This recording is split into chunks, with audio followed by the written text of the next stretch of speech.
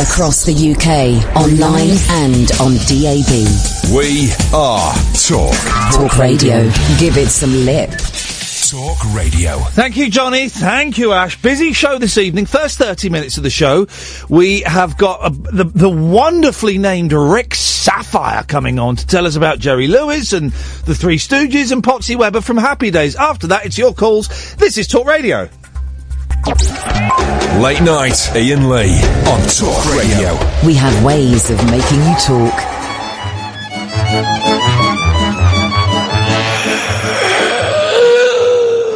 Little busybody, though I know it's very shoddy. I insist on knowing what is going on with everybody, cause I'm such a busybody, always prying, always spying. I'm defying anyone to try to hide the facts from me. Now Mrs. Jones is with the doctor and her pulse is finally clocked, as suddenly she sees me peeking, and to all her friends I'm shrieking, Mrs. Jones's valve is leaking, a mechanic she is seeking, cause her clutch needs overhauling and her motor's always stalling. Mrs. Jones, you lonesome gal, you finally lost your trade in value. Now we come to Mr. Clunk, he thinks that I'm a little punk. He's always keeping up with Jones, and while I tap his telephone, I learned that they will disconnect if soon the bill they don't collect. The sheriff's gonna take it back, his brand new shiny Cadillac. So now I pass the news around that Mr. Clunk is bankrupt bound. I'm ruining his credit, and I know he won't forget it, though he thought I was a little punk that cabbage-headed Mr. Clunk. I got the bank to fume and fret. They took his home and better yet, they grabbed his television set because I'm such a busybody. I'm a little busybody. If you drink an extra toddy, I will spot it long before you pot it. I'll be pointing to your house and telling folks that you're a souse. So I admit I am a louse. It's so much fun to tell the neighbors that you're underneath the weather, and they ought to get together using you as an example to their kids of what a tramp will do if he is off the wagon. Now your reputation's dragging cause you took an extra toddy, and I'm telling everybody that you're more than slightly dizzy. Now I've got you in the tizzy cause I'm such a very busy little busybody. I'm the death of every party. You should hear the things I say when truth and consequence we play. I state the age of Mrs. Dunn. I tell him she is 61 and that her face is lifted and her cargo slightly shifted. There are couples kissing in the dark. I use my flashlight for a lark, and Joan is hugging Mortimer and she's engaged to Mr. Shore. I'm hiding in the cuspidor and flash a light upon their face while they are locked in fond embrace. And Mr. Shore then wrecks the place. I'm such a busybody, breaking up a lovely party. Mabel Smith is on the scale and suddenly she's growing pale, for in a chorus so endearing I have got the neighbors cheering. Darling, what a lovely weight. You weigh 188. You lick the pattern off the plate and then you bleed for more to eat. You look just like a strange balloon that drifted to us from the moon, and scientists must watch their step and see if you're a secret weapon. That is how the gossip goes, and all because I stick my nose in other people's dirty clothes. A heavy-winded guy I don't need a breath to say goodbye because I'm such a busy little busybody. Busy booty, busy body. Come on. Booty, busy. I haven't got any breath left. I'm trying. Busy body. One day. I'm a little busybody. Here's my promise to you, dear listener. One day I'm going to open the show and I'm going to sing that note perfect, breath perfect. Of course, it is the master, Jerry Lewis. And if you're listening to the show, you know I'm going through a massive Jerry Lewis jag at the moment. The dream is to get Mr. Lewis on the show. The chances of that, I would say slim to zero. But we're going to pursue it. And in an attempt to pursue that, I've been looking for people who've worked with Jerry Lewis. And boy, oh boy, have I found someone who's worked with Jerry Lewis, friends with Jerry Lewis, seems to have worked with absolutely everybody in American show business. And I'm so pleased that he said he'd come on the show. All the way from the United States of A, it's Mr. Rick Saphire. Evening, Rick. Hello, Ian. How are you today? And nice talking with you. I'm fine, man. How are you doing? Terrific. Now, if you would like me to sing that song for you, you don't have to do it yourself. I can sing it because I know every word of that song. Do you? And I even know the history behind that very interesting song. And just very briefly, Busybody was recorded in about they did about 14 cuts on that song. Yeah. And that was back in the days where there was nothing electronic. Yeah. And so it was recorded on audio tape. and the studio technicians, the editors, had to edit that audio tape with a razor blade and editing tape, and they put it together seamlessly, and then they added the music track to it when it was all done, and that was one of. I mean, it should have won a Grammy Award. It was it's wonderful, isn't it? It's a terrific song, and actually Jerry had given me a copy of that when I was a kid, and I still have it on the original 78 RPM record. So Busybody was you're probably one of the few people over the decades who have been brave enough to play it. Oh, I love it. We start the show with it.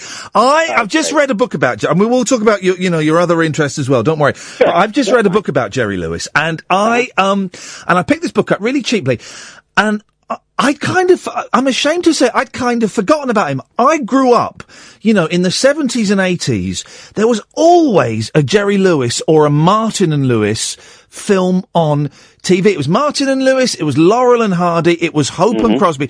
And I grew up, and reading this book, I was reminded of how much I loved Jerry Lewis. I just thought he was wonderful. He was great, and I've watched a lot of his films again recently. He was great because kids found him funny, but also adults found, it was an act that kind of spanned all the ages. How did you get to meet him, first of all? Well, all right. To date back, I'll give you a quick thumbnail for you and your listeners. Thank you. My mom, before I had show business connections before I was born.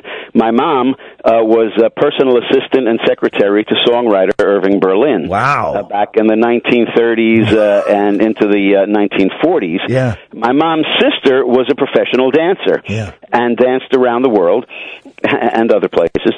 And she was married to her dancing partner. When they broke up, my mom's sister, Aunt Judy, married a guy who used to be an agent and producer up in the Catskill Mountains in New York. Right, yeah. Which was the starting place for so many entertainers. And his name was Ernie Glucksman. So they were married. Ernie Glucksman was asked by NBC to come on board and take control of a new comedy team, which they described to my uncle as a handsome Italian singer and a monkey. Oh, fantastic. And, of course, that was Dean Martin and Jerry Lewis. Yeah. And that's how my uncle got involved with Martin and Lewis. The show was called the Colgate Comedy Hour. Yeah. You could find a lot of episodes of that. And you can't enjoy the real Jerry Lewis unless you watch those, they were live broadcasts of the Colgate Comedy Hour, because that was the Martin and Lewis, or the Jerry Lewis, that took the country by storm. Yeah. But in any event, 1953, Martin and Lewis were performing in the Catskills, and we lived not far from there in New Jersey, and we went up to visit Uncle Ernie and Aunt Judy, and Uncle Ernie introduced me at lunchtime to Jerry Lewis. Now, I was always a Jerry Lewis fan. How old were you, Rick, when you first met him? I met Jerry, I'm 69 years old now. Yeah. I met Jerry in 1953 when I guess I was 6 years old. Wow. Now, I had been watching Jerry for two reasons. Number one, every kid loved Jerry Lewis. But number two, my uncle was his executive producer and director, and so there was we always watched the Colgate Comedy Hour, and we waited till the very end of the show when we saw Uncle Ernie's name passing by. So, it was on the credits, so that was exciting. Of course. I met Jerry Lewis, and what I could tell you in my first meeting with Jerry, he was eating prunes, trying to keep them in his mouth. And Uncle Ernie said, and Jerry, here's my nephew, Ricky Saphire. And Jerry stood up to shake my hand, and I believe he was about 12 feet tall. Yeah, of course. And it was, as a young kid, 6 years old. Yeah. It was an awe-inspiring meeting for me, and he was very nice and talked for a few minutes. And that was the last time I saw Jerry for a few years. Meantime, I was already in the entertainment business. I was singing and dancing on stage and put my magic act together, because magic was a great way for a young kid to be funny without having to talk about their wife and kids at 11 years old. Yeah. So I put my magic act together, and I kept in touch with Jerry, but not very closely. But in 1962, Jerry was guest hosting The Tonight Show, which was hugely popular and still is here in the United States. And in 62, he was one of the biggest stars in the world. It's hard to imagine now, but he was getting paid a fortune. He was writing, he was directing, he was producing his own films, which was unheard of before. He was huge in 62. Exactly right. And he had split up with Dean Martin in 1956. And I was actually there at Dean Martin and Jerry Lewis's last live television appearance together. Wow. And they only made one other appearance, and that was at the Copacabana for their farewell, which was a few months later. But everybody was concerned about Jerry. What was he going to do? Everybody knew Dean Martin would do just fine. Yeah. But as far as Jerry was concerned, the jury was out on that one. The people weren't too sure. But Jerry did wonderfully, and as you mentioned, he produced and directed his own films and released them. Jerry had a lot of failures also, but history doesn't record those. No. Jerry had as many failures as he did have successes, but if you don't try stuff, you're not going to have the successes. I was reading an interview with Woody Allen, who was saying that it was primarily because of how Jerry Lewis was able to assert control over the entire package of the film, that Woody Allen was able to go on and write and direct films. And Woody Allen kept asking, his first couple of films, he kept asking Jerry Lewis to direct them, and Jerry was too busy or couldn't do it for whatever reason, and said, no, right. Woody, you go and direct it, you go and direct it. And that, that kind of spawned Woody Allen's career. Well, it held it back to a degree for sure. But I'm going to ask you a question now. Go on, Rick. In this conversation, I will be happy to go either way, and of course you know your fans best, so that's what's most important. Yeah. I will give you all the facts, or I'll give you just the wonderful Jerry Lewis stuff. Which do you want? I want all the facts. Okay. I want the facts. All right. Jerry has often been called an absolute genius, and I've been asked very often what my opinion would be as far as Jerry's genius. And I will tell you, Jerry Lewis is a writer, a comedian, an entertainer, a producer, a director, and he is a genius when it comes to Jerry Lewis projects. Yeah. The unfortunate thing is, probably it was a good thing that Woody Allen didn't have Jerry direct. Jerry has never really had any great success with anything that he's directed, produced, written, so on and so forth, for anything except a Jerry Lewis film. Now, Woody Allen, although he appears in most of his films, has also directed other things. And, great directors, Cecil B. DeMille and all of those biggies, they directed everybody else. But Jerry was, except maybe for Norman Taurog, Jerry was probably the best person to direct Jerry Lewis material, because he was the only one who really had the true feel for what he did. And what he did was absolutely sensational until about 1967 or 1968. And Jerry's problem, and I've told him this because I managed Jerry for several years, which was wonderful for me. And with Jerry, it's always a love-hate relationship with anybody who he's known, and of course he knew me since I was a little boy. But we did some great things together.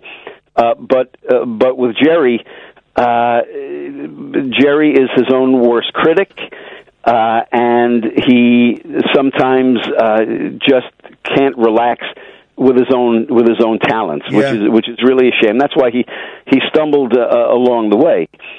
But as far as comedically, nobody could really produce or direct Jerry Lewis's timing, just like there weren't too many trainers that Muhammad Ali had, who really had any great bearing on what Ali did in the ring. He was his own boss because nobody knew Ali as well as he knew himself. And it was the same. It was the same with Jerry. Rick, listen, I've got to take some ads. You're okay to come back in a minute, and we're going to talk about your magic and all of the other kind of acts that you've worked with. Sure. You've worked with this guy's worked with everybody. Rick, stay there. It's an absolute pleasure to talk to you. Rick Saphire, a friend, agent of Jerry Lewis for a while. Can you hear me geeking out? Oh man, alive! This is wonderful stuff. Rick, stay there. Thank you. This is Talk Radio. We'll be back after this. We'll take calls in a bit. If you want to phone up and start booking your places for after 5:30, you're more than welcome. 0844 499 1000. We will call you back, but right now, indulge me. I want to just geek out a little bit. We're talking to Rick Saphire. Rick, very quickly before we move on, Jerry, how old is Jerry now? 90, 91, something like that. Jerry in March turned 90. Wowzers! And is he still doing shows? Oh yeah, Jerry. Incredible. It's limited in what he's doing now. Of course. Jerry tours with he's got a producer, and he tours with a show that is really more of a seminar. Yeah. We would say, where Jerry comes out and sits in a chair, and he does some very clever comedy, and then he has a big screen in back of him, and he takes the audience on a wonderful trip throughout his entire career. And it's great because he still gets in front of his audience. His wife, Sam, is happy because it gets him out of the house, and he does great with it. And he will love to be on the stage until his last breath. He's got a new movie coming out as well, hasn't he? Max Rose, I think it's called. It looks brilliant. It's about this old pianist, I think, if I got this right, who his wife dies, and he finds out that his wife had an affair years ago. Yes, the film was made. He filmed it about 3 years ago. Yeah. And I won't say much. You're very enthusiastic, so I won't say too much more about it. Is it no good? Well, I kind of think that the film, when it's released, will probably go straight to VHS. Right. Oh wow. Oh dear. Never mind. Here's my thinking. Yeah. And this is one area that I disagree with Jerry, and I'll tell you a little something else that I disagreed with him. Yeah. It seems to me that comedians reach a point in their career, sometimes it's early on, and sometimes it's later on, where they feel as though they have to prove their dramatic ability. Yeah, yeah. The world doesn't need any more dramatic actors. Nope. And I've said it to Jerry, and I'll say it to anybody who asks. Jerry still has the funny inside of him. Yeah. And it is much harder, and I don't even know if comedians realize this, it's much harder to make people laugh than it is to make people cry. And I would love to see Jerry do a Jerry Lewis movie again, and even if he's 90 or 92 or 95, he's still Jerry, and he can still do it.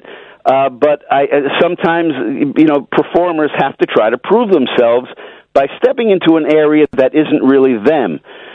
And you don't want the last great memories of a performer to be something that they're not terrific and at. Also, he proved that he's got the dramatic chops in The King of Comedy, which is in my top 5 favourite films. It's wonderful, and he's just breathtaking in it. So he doesn't need to prove that. And you're right, it will be great, and it will be a great example for a 90-year-old guy to make a really funny movie.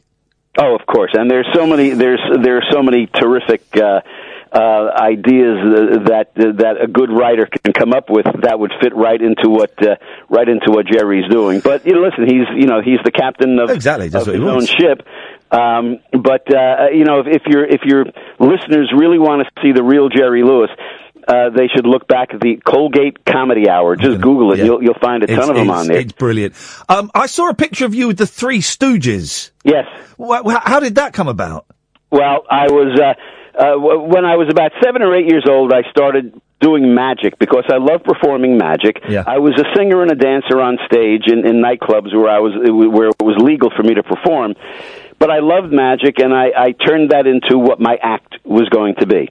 And I guess when I was about 14 or 15, maybe 16 years old, I got a call from an agent asking me if I wanted to do a tour of theaters with my magic act. And I had done that before, movie theaters. And I said, yeah, I'd like to do it. They said, well, you'll be sharing the bill with another act because they're going to be promoting a movie.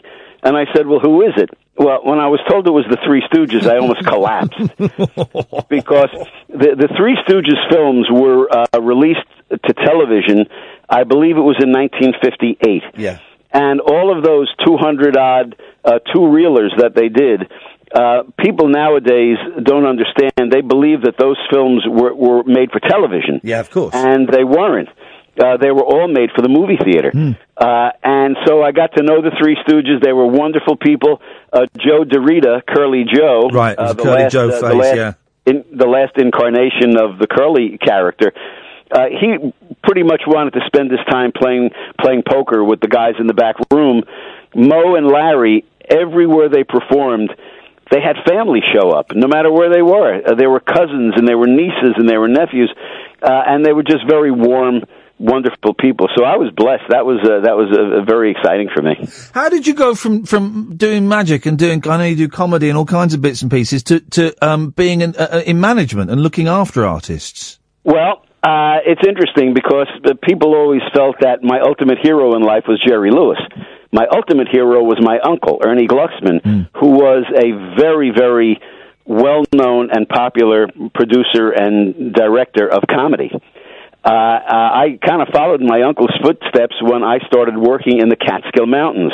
Now, this was an area of New York State where there were, in the summertime, 500 hotels, big and small, where you can perform. And it was the starting ground for many comedians. Well, I did my magic act there, but then I slowly transitioned to comedy, and when I was about 17, I swore I'd never do another magic trick in my life, because at 17, the girls were far more interested in the comedians than they were in the magicians. There you go, you see. There you go, yeah. And that was it. Of course, 36 years ago, I decided not only to be in the entertainment business, but to own a retail business, because even Jerry Lewis owned a camera store in Los Angeles in the 1950s. Yeah. So I opened a magic shop, which I love, and that still is alive and well 36 years later. Rick Saphire's Magic Shop is in Cherry Hill, New Jersey, here in the United States. And let's get the website in as well, themagicshop.info, themagicshop.info, if you want to go and have a look. And you can see a very attractive young lady making... Is that you levitating on that chair? No, that's her son, actually. Okay, right, okay. Someone's... That's Jenny Cupcakes. I have a lot of pretty girls who do the magic tricks. Excellent. So people love to watch it, and the dads love to watch it because they're pretty girls, but it's great stuff. Management started probably, it was about 45 years ago, maybe a little more, when I befriended a guy by the name of Spanky McFarland. Spanky was the star of the Hal Roach, Little Rascal, and Our Gang comedies. Yes, of course. Yeah. Which were hugely popular here in the States. Yeah. I've been blessed because my whole career in representing people, I have always represented my heroes, my childhood heroes, including a young lady who I'll mention. And I remember when I was in, junior high school, the principal called me to his office, and we had to walk down, and he made me open my locker. Uh-oh. And I thought I was in big trouble. And I never did anything bad in school, And he said, Rick, you have to open up your locker. I have to ask you something. Well, I opened up, and the principal said, whose picture is that? Well, all over the inside of my locker, I must have had 50 pictures I cut out of beautiful Haley Mills. And Haley Mills was the young lady who starred in so many wonderful movies for Walt Disney. The Parent Trap, she was in dozens of movies, Haley Mills. Absolutely. Wonderful, Pollyanna was, she won an Academy Award for Pollyanna. Parent Trap, again, the list goes on. And I was absolutely in love with Haley Mills. Scene changes. And the last decade or so, I became Haley Mills' personal manager. And here I was as a kid dreaming about maybe one day taking her to the ice cream store for a soda.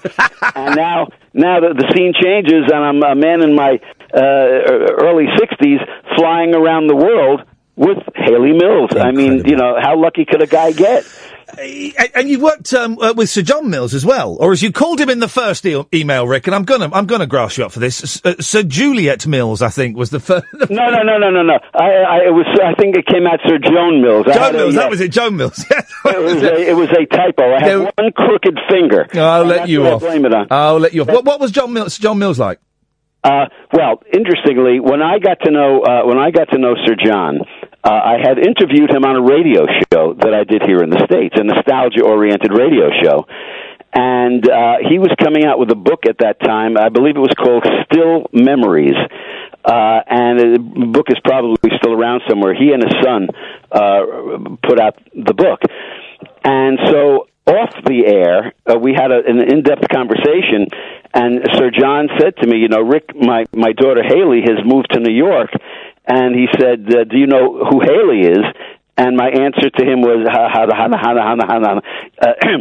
and he said to me, maybe you could look out for her. Here's her phone number. Maybe you could help her. Well, to me, that was incredible. Haley was busy, but Juliet, beautiful Juliet Mills, and Max Caulfield, Juliet's husband, I booked them for an autograph signing show in Coventry. And I went out there with them, and Sir John Mills called me on the phone, and I will tell you, at this point, he was nearly totally blind, well in his 90s, and he asked me, did I think that I could ask the producer of this autograph show if they would have room for Sir John Mills? Now, you have to understand, I'm Jewish. Yeah. And that's like God asking you if he could come to your bar mitzvah. So I said to the producer, do you have room for one more? Now, Juliet was booked in there, and so was Maxwell. I also brought Margot Kidder to that program. Yeah. In any event, he said, well, I don't know, Rick, if I could squeeze somebody in. Who do you have in mind? I said, well, what about Sir John Mills? And he made the same noise I did, like that. And John came, and because he was blind, he was with a nurse. Yeah. And nobody knew he was blind. And every time he'd look right up at the people who was talking to him. I love you, John. I love you, Sir John. And they would purchase an autographed picture from him. He gave the money to charity. And his nurse, who was just beautiful, when he was about to sign the picture, she would hold his hand and place it on the picture where he was to sign. Yeah. And he would sign it, he would personalize it, and most people had no idea he couldn't see them. And it was absolutely fabulous. And they figured Sir John would only be at his table for maybe 1 or 2 hours a day. It was a 3-day show. He was there before all of us, and he was the last one to leave the room. Old school. Proper old school. Absolutely. Rick, amazing family. This half an hour has just flown by. We're going to get you back. We'll definitely get you back because I could talk to you all night. You need to write a book, Rick. I'm telling you now. Are you doing it? Thank you. I am. Yes. Brilliant. The name of the book is going to be titled "I Thank My Lucky Stars." Beautiful. And it will be a pictorial with me and 8 million celebrities and a wonderful little anecdote about each one. I'm going to be announcing it. I was hoping for later this year, but I think I have to live a little longer before the book's going to come out. So it'll probably be early next year that I will have the book out. Rick, and thank you for asking. That's very nice. Rick, we're going to get you on when the book comes out. Let's see if we can get you on before then as well, because that'll be too long. I've got two tweets from the loads we've got. There's someone who is anonymous. They just call themselves Mr. New York and says, Rick is a very old friend of mine from New Jersey. I was his lawyer years ago. There's no name, so I don't know. Maybe you owe them money, Rick. I don't know. And Scott says, can you get me Jenny Cupcakes' autograph, please? So, that's very cute. Well, if anybody could write to me, they go to they go to the Magic Shop website if they'd like for Jenny Cupcakes. And there's an email address. Let them just drop me a letter and I will get them Jenny Cupcakes. Don't! You'll encourage all the perverts, Rick. It's such a thrill to talk to you, man. We'll speak to you again soon. Thank you so much for your time. You're very welcome. Talk to you again. Thank you very much indeed. But Rick Saphire, I mean, proper old school Hollywood entertainment chat. Wasn't he delightful? Oh, we'll get him back. That's our showbiz correspondent, guys. It's only Rick Saphire. That was wonderful. If you want to go and see Jenny Cupcakes, the Magic Shop magicshop.info, themagicshop.info. Right, the show starts again. 08444991000. Oh, we've got two good things tonight. We've got a question. The question is, what have you done in a room? And we're also going to play Plum or Player. 08444991000.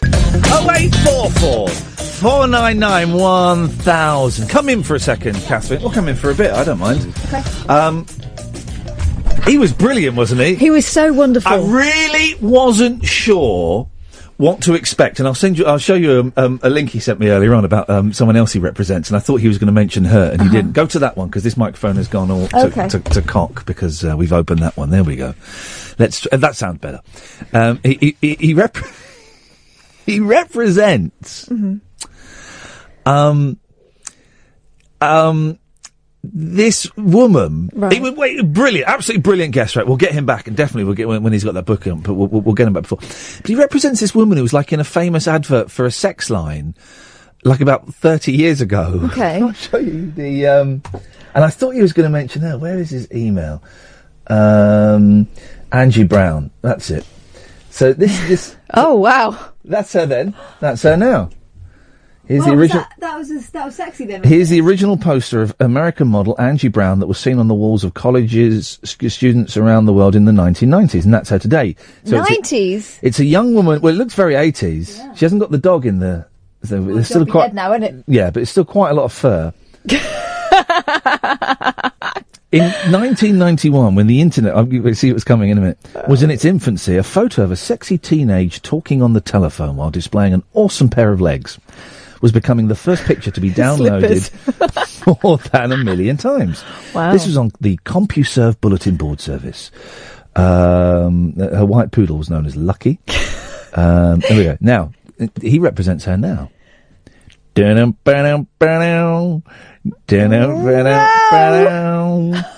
God.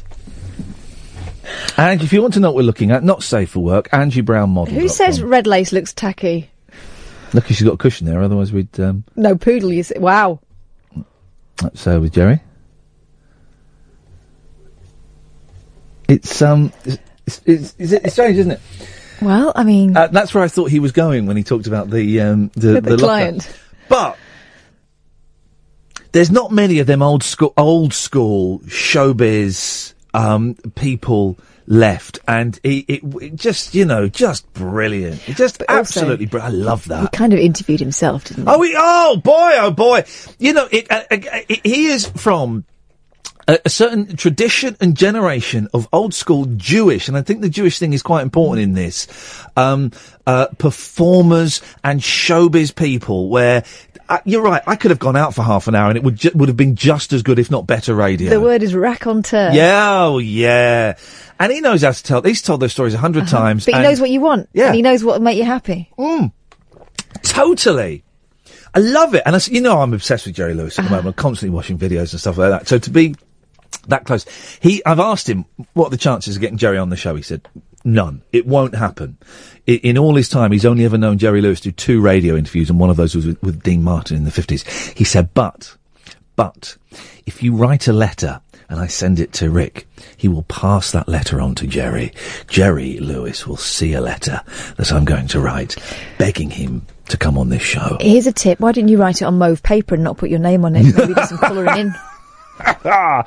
Oh, I really enjoyed that. It's one of those, Rick was a real punt. I really didn't know what we were going to get, and that was just superb. Absolutely superb. And we didn't even scrape the top there. Oh, no, not at all. So we're getting back. He's banging on about Dean. We didn't even really talk about Dean Martin. All of it. His mum worked for Irving Berlin. I mean, and that was like the first throwaway sentence. Goodness sakes! But the thing was, it didn't sound massively name-droppy. That was... No! Not at all! Even though they were clanking all over the place, actually. This camera a little bit. It was, what an absolutely delightful gentleman. Yeah, lovely. Remind me to send him a lovely email. In fact, I'll do it during one of the calls. 0844 499 1000 is the phone number. Michael, Jim, Kyle, Allen, stay there. We'll come to you in a second. So we've got a game. And the game was inspired by us, out and about. The game's called Plum or Player. And it wasn't called that, but we've toned it down for radio. Well, it was called Prius. It's called Pritt Stick or Player. Can I borrow your pen? Yeah, sure, And there it is. Ow. So, what it was inspired by is we saw a gentleman, and he didn't even look like a hipster, or poor, walking down the street, and he had a proper Sony Walkman cassette player, and he was turning the tape round. Mm-hmm. And we went, is he a Pritt Stick? Well, let's say Plum. Is he a Plum or a player? And we both went for Plum, didn't we? No, I said he was a player. Why do you think he was a player? Because I like a cassette. I like a cassette Walkman. I think But you said if he was, if he had a CD Walkman, then he would be a player. And I think, no, that's Plumish. The CD Walkmans, you obviously weren't spending the right money. Huh? Walkmans. The plural. Walkmans.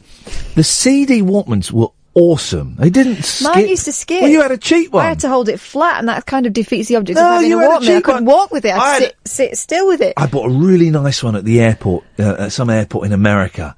Really nice, and it was beautiful. And when it broke, I bet it was a bargain as well, wasn't it? Oh, it was a bargain.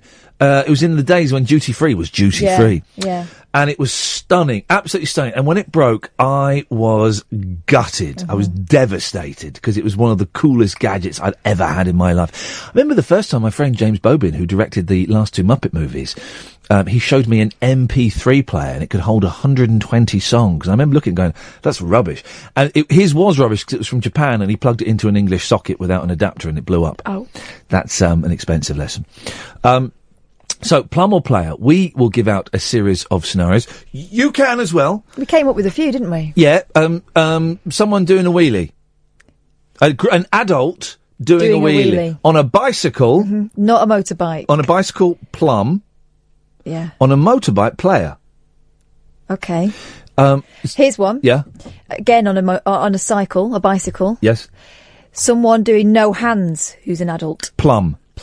Anyone over the age of 14 riding a bicycle without hands is a Plum. Mm-hmm. Simple as. You got it, guys? 0844 499 1000. What were you saying? Saying there was a lot of swearing in it, and I could have bleeped the whole lot to emphasise the swear factor. I know, but I thought what editing is. Yeah, but you don't know what classy editing is. I kept the spirit of it without making it overly sweary. Earlier on today, I interviewed Imani Coppola, who is, I genuinely think is it. Did you edit out my swears? Because I was swearing to sound cool. Some of them, Manna, because you were showing off. I genuinely think she's genius. You may remember she had a hit about 20 years ago with Legend of a Cowgirl. And some of you may have heard of Little Jackie, which is kind of the sort of poppy duo she formed with a guy called Adam Pallin, I think. And they had a couple of sort of minor hits. She's brilliant. She's absolutely brilliant. And we were supposed to talk to her last week, and I don't know, she was a bit confused. Mm-hmm. And it didn't happen. We phoned her up and she said, I forgot, I'm not ready. Can you call back in an hour? And we phoned up. She went, yeah, hello, who is this? She'd forgotten again. It's Iain. Who? Okay. So we talked to her today, and I emailed her yesterday to check she was okay. I emailed her 2 hours before. And then she mercilessly bullied me for doing that. And, we interviewed her. I'm so glad we pre-recorded it. It was the sweariest interview I have ever been involved in. She made Billy Connolly look like the Queen. Wowzers. I don't know if we have enough bleeps in the computer system to make it work. It's brilliant. And I tell you what we're going to do tonight. Yeah. We're going to have a world premiere. Why not? We'll do it tonight. We'll have a world premiere and we'll play the one song off her new album, she hasn't even got a label to release this album on yet. She's told us the title of the album and no one else knows it. I can't remember what the title was. Hypocrite. That was a Hypocrite. It is the record is the sweariest, funniest, darkest, angriest thing I've heard in a long time, and it is just wonderful. She's kind of a swearier, angrier American Lily Allen. Yeah. With a bit of Amy Winehouse in there. A little bit, yeah. But we'll play the one song on there that isn't full of swears. Are you sure? Yeah, no, it's fine. It's fine. I've played it with the boys. It's fine. It is. Anyone who knows what music I'm into, when you hear the beginning, you'll go, why is he listening to this rubbish? Because it's brilliant. It has got the catchiest chorus I have heard, and I genuinely think she's a genius, and I'm going to do my darndest to make her my next wife, and B, get her to come over here and do some gigs. I think that can be done, can't it? Well, one of them can. Well, okay, forget the gigs. But we'll play that. We might play that out next week. Play it later this week or next week. It's a brilliant interview, and it's one of the most honest interviews I've ever heard. Oh my goodness, the woman has no self-edit button at all, and that's great because sometimes you're talking to people and you can tell they're holding back. There's something there, and they're not going to tell you about it, or they make out everything is absolutely glorious. She does not. She's really angry. Not cover stuff up, right, does she? She's really angry, and this album is a very angry album. I said, Imani, why are you so angry? She says, do you want to go there? I said, yeah, I want to go there. She goes, right, well, when I was a kid, I was called the N-word, and I've got mixed parents, and my dad was called an N-lover, and people came and firebombed the house. Whoa! And it's breathtaking and so refreshing in its honesty. There's no, and she kind of touches on the thing about, had she played the game a bit better 20 years ago or differently, she might be in a different place financially and career-wise. But don't we all have those moments? Yeah. But she's like me, she's nearly 40, right? Yeah. And that's when you start looking back and going, you know what, my principles. Yeah. And my natural inclination at the time to say, no, I'm not going to put up with that. Maybe I didn't do myself any favours there. Ben, sod off. Ben, just sod off. Stop comparing me to Partridge, you twit. You're blocked on my Twitter feed, and I can block you on this one. It's not funny. Why can't you understand it's an insult? Why do you think it's funny? What was I going to say? Oh, I've completely lost the moments where you realise that you didn't do yourself any favours. Yes. Oh, I know what it is. It's after years of doing local radio and doing where you interview people who have been PR trained to within an inch of their personality. Yeah, you can hear when they're glossing over. Yeah. And this is the complete opposite of that. The complete opposite. She would be one of those PR people, their absolute nightmare, because she's going to say what she's thinking at that moment, the moment she's thinking it. Yeah, I love it. It's brilliant. We'll play it out next week. But tonight, after 11, we'll play. I'm guessing it's going to be the single off the record because it's brilliant. But it's a world premiere, a genuine world premiere. What's it called? The FaceTime Continuum. Mm-hmm. Even that's a brilliant title. We've got loads of calls that have been waiting for ages, so let's crack through these. Let's go to Michael. Evening, Michael. Oh, finally! Thank God. Well, hang on. You say that. You've only been waiting 13 and a half minutes, and some people have been waiting 16 minutes. Oh, okay. So you kind of jumped the queue, so I can fix it that you wait 16 minutes if you like. No, I'll take my 13 and a half. Thank you very much. You're very welcome, Michael. What you got for us? Great show. I appreciate your energy, and you bringing it on every time. I don't know how you do it. Drugs. Okay. It's drugs. I've got a question that no one seems to be able to answer. Yeah, I'll answer it. Easy. I work in London, and you go out for lunch, you have your sandwich, and there's nowhere to sit. So my question is, why is there so few benches in London? Why is there so few benches in London? I know what Michael means. Michael, where are you? I'm detecting an accent. Where are you from? Yeah. I knew that was going to come up. I think it's relevant. I just want to know where you come from and how many benches. How is that relevant? Hold on, how is that relevant? Well, if you because of your expectations. I will tell you why it's relevant, Michael. Go on. Because I want to know how many benches you've got in your country. As in buzz off back to where you came from, that kind of thing. As in what? No, I'm just joking, playing around. But how many? What city did you originate from? Okay, well, come on. I have no issues discussing that, but I just don't see how that's relevant. Well, you do seem to have an issue discussing that. Well, okay. Well, I'll tell you where I'm from, but first of all, can you try and just answer the question? Well, no, because I am answering. You're Polish, right? Oh, how did you know that? Because it's obvious, dude. So what? Okay. I mean, I'm gonna say Warsaw. Yeah. Right? Am I right? Yes, that's right. I detected the. See, I know the accent, right? So there's no point in playing games with me, Michael. I will get to the truth eventually. How many benches does Warsaw have? Not that many. Probably same sort of a situation. No. I think I know why. I know for a fact, right, that Warsaw, and I know this for a fact, has, it's about 2/5 of the number of benches per capita that London has. Well, still, there is not enough seating in London to go out and have your sandwich. There are 3 times as many benches per person in London than there are in Warsaw. Yeah, but I'm not in Warsaw. I still want to have my sandwich in London where I work, don't I? Well, if you weren't all over here, then maybe we could sit down. Do you want the sensible answer? Yes. Too cold, isn't it? What's the point in putting benches out when actually probably, I would say, out of 52 weeks of a year, you spend 49 crouching indoors to try and get away from the rain? It doesn't cost anything to put up some benches outside. You know, there's plenty. It does actually. It literally does. It literally costs quite a bit of money to put a bench out. Well. So next question? No, there is no next question. Well, the thing is, it depends. When are you eating your lunch? What time are you eating your lunch? Well, I actually tend to eat my lunch when everyone else is back at work, so I tend to have late lunch. Right. Hang on a second. So can you sit down? I can, yeah, actually. Thanks for calling, Michael. Thanks very much for calling. Michael. Thanks for calling. Wow, Benchgate. What was that about? What's that attitude? Man alive. I'm good with the accents, though, wasn't I? That was a lucky fluke, right? I know it was. The stats I gave out were correct, though. Were they? Yeah. Can I just ask the people that are sending me pornographic images of our new Prime Minister, I don't know where you got them from.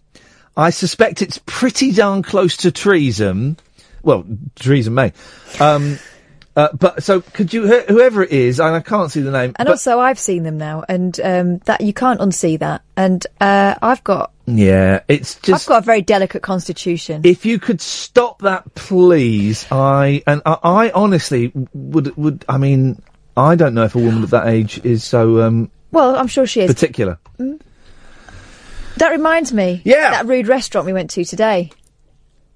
Which rude restaurant? The rude restaurant, the one where you sent me to the bathroom to investigate what was going on in the women's bathroom, because the men's bathroom was, let's just say, explicit. The boss took us to a swanky's the word. If you move the letters around, a hipster meat joint, and it was great. The meat was incredible. I went to the toilet, and there was this weird sort of. It was like a TV screen with a woman on it, right? But she reacted to, and I know, because I stood there, I waved at her, and she reacted. Waved back. She reacted, right?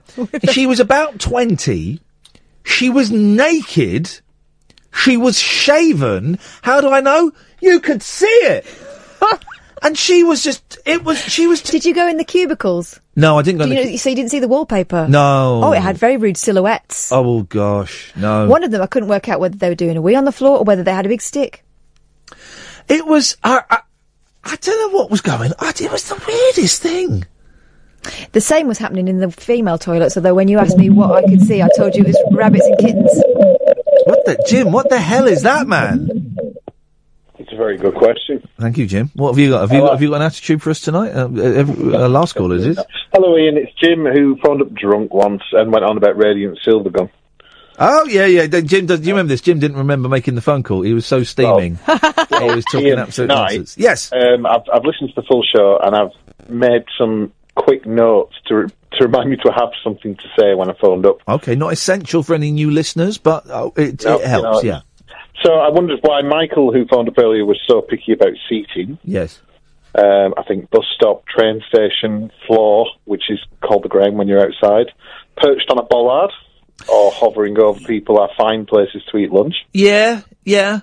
We went to Legoland recently, and it can be said that there are certainly not enough benches in Legoland. There's really not. Well, the ones that are tiny, you can't fit on them. Considering how easy it is to not one up when you're there. Yeah.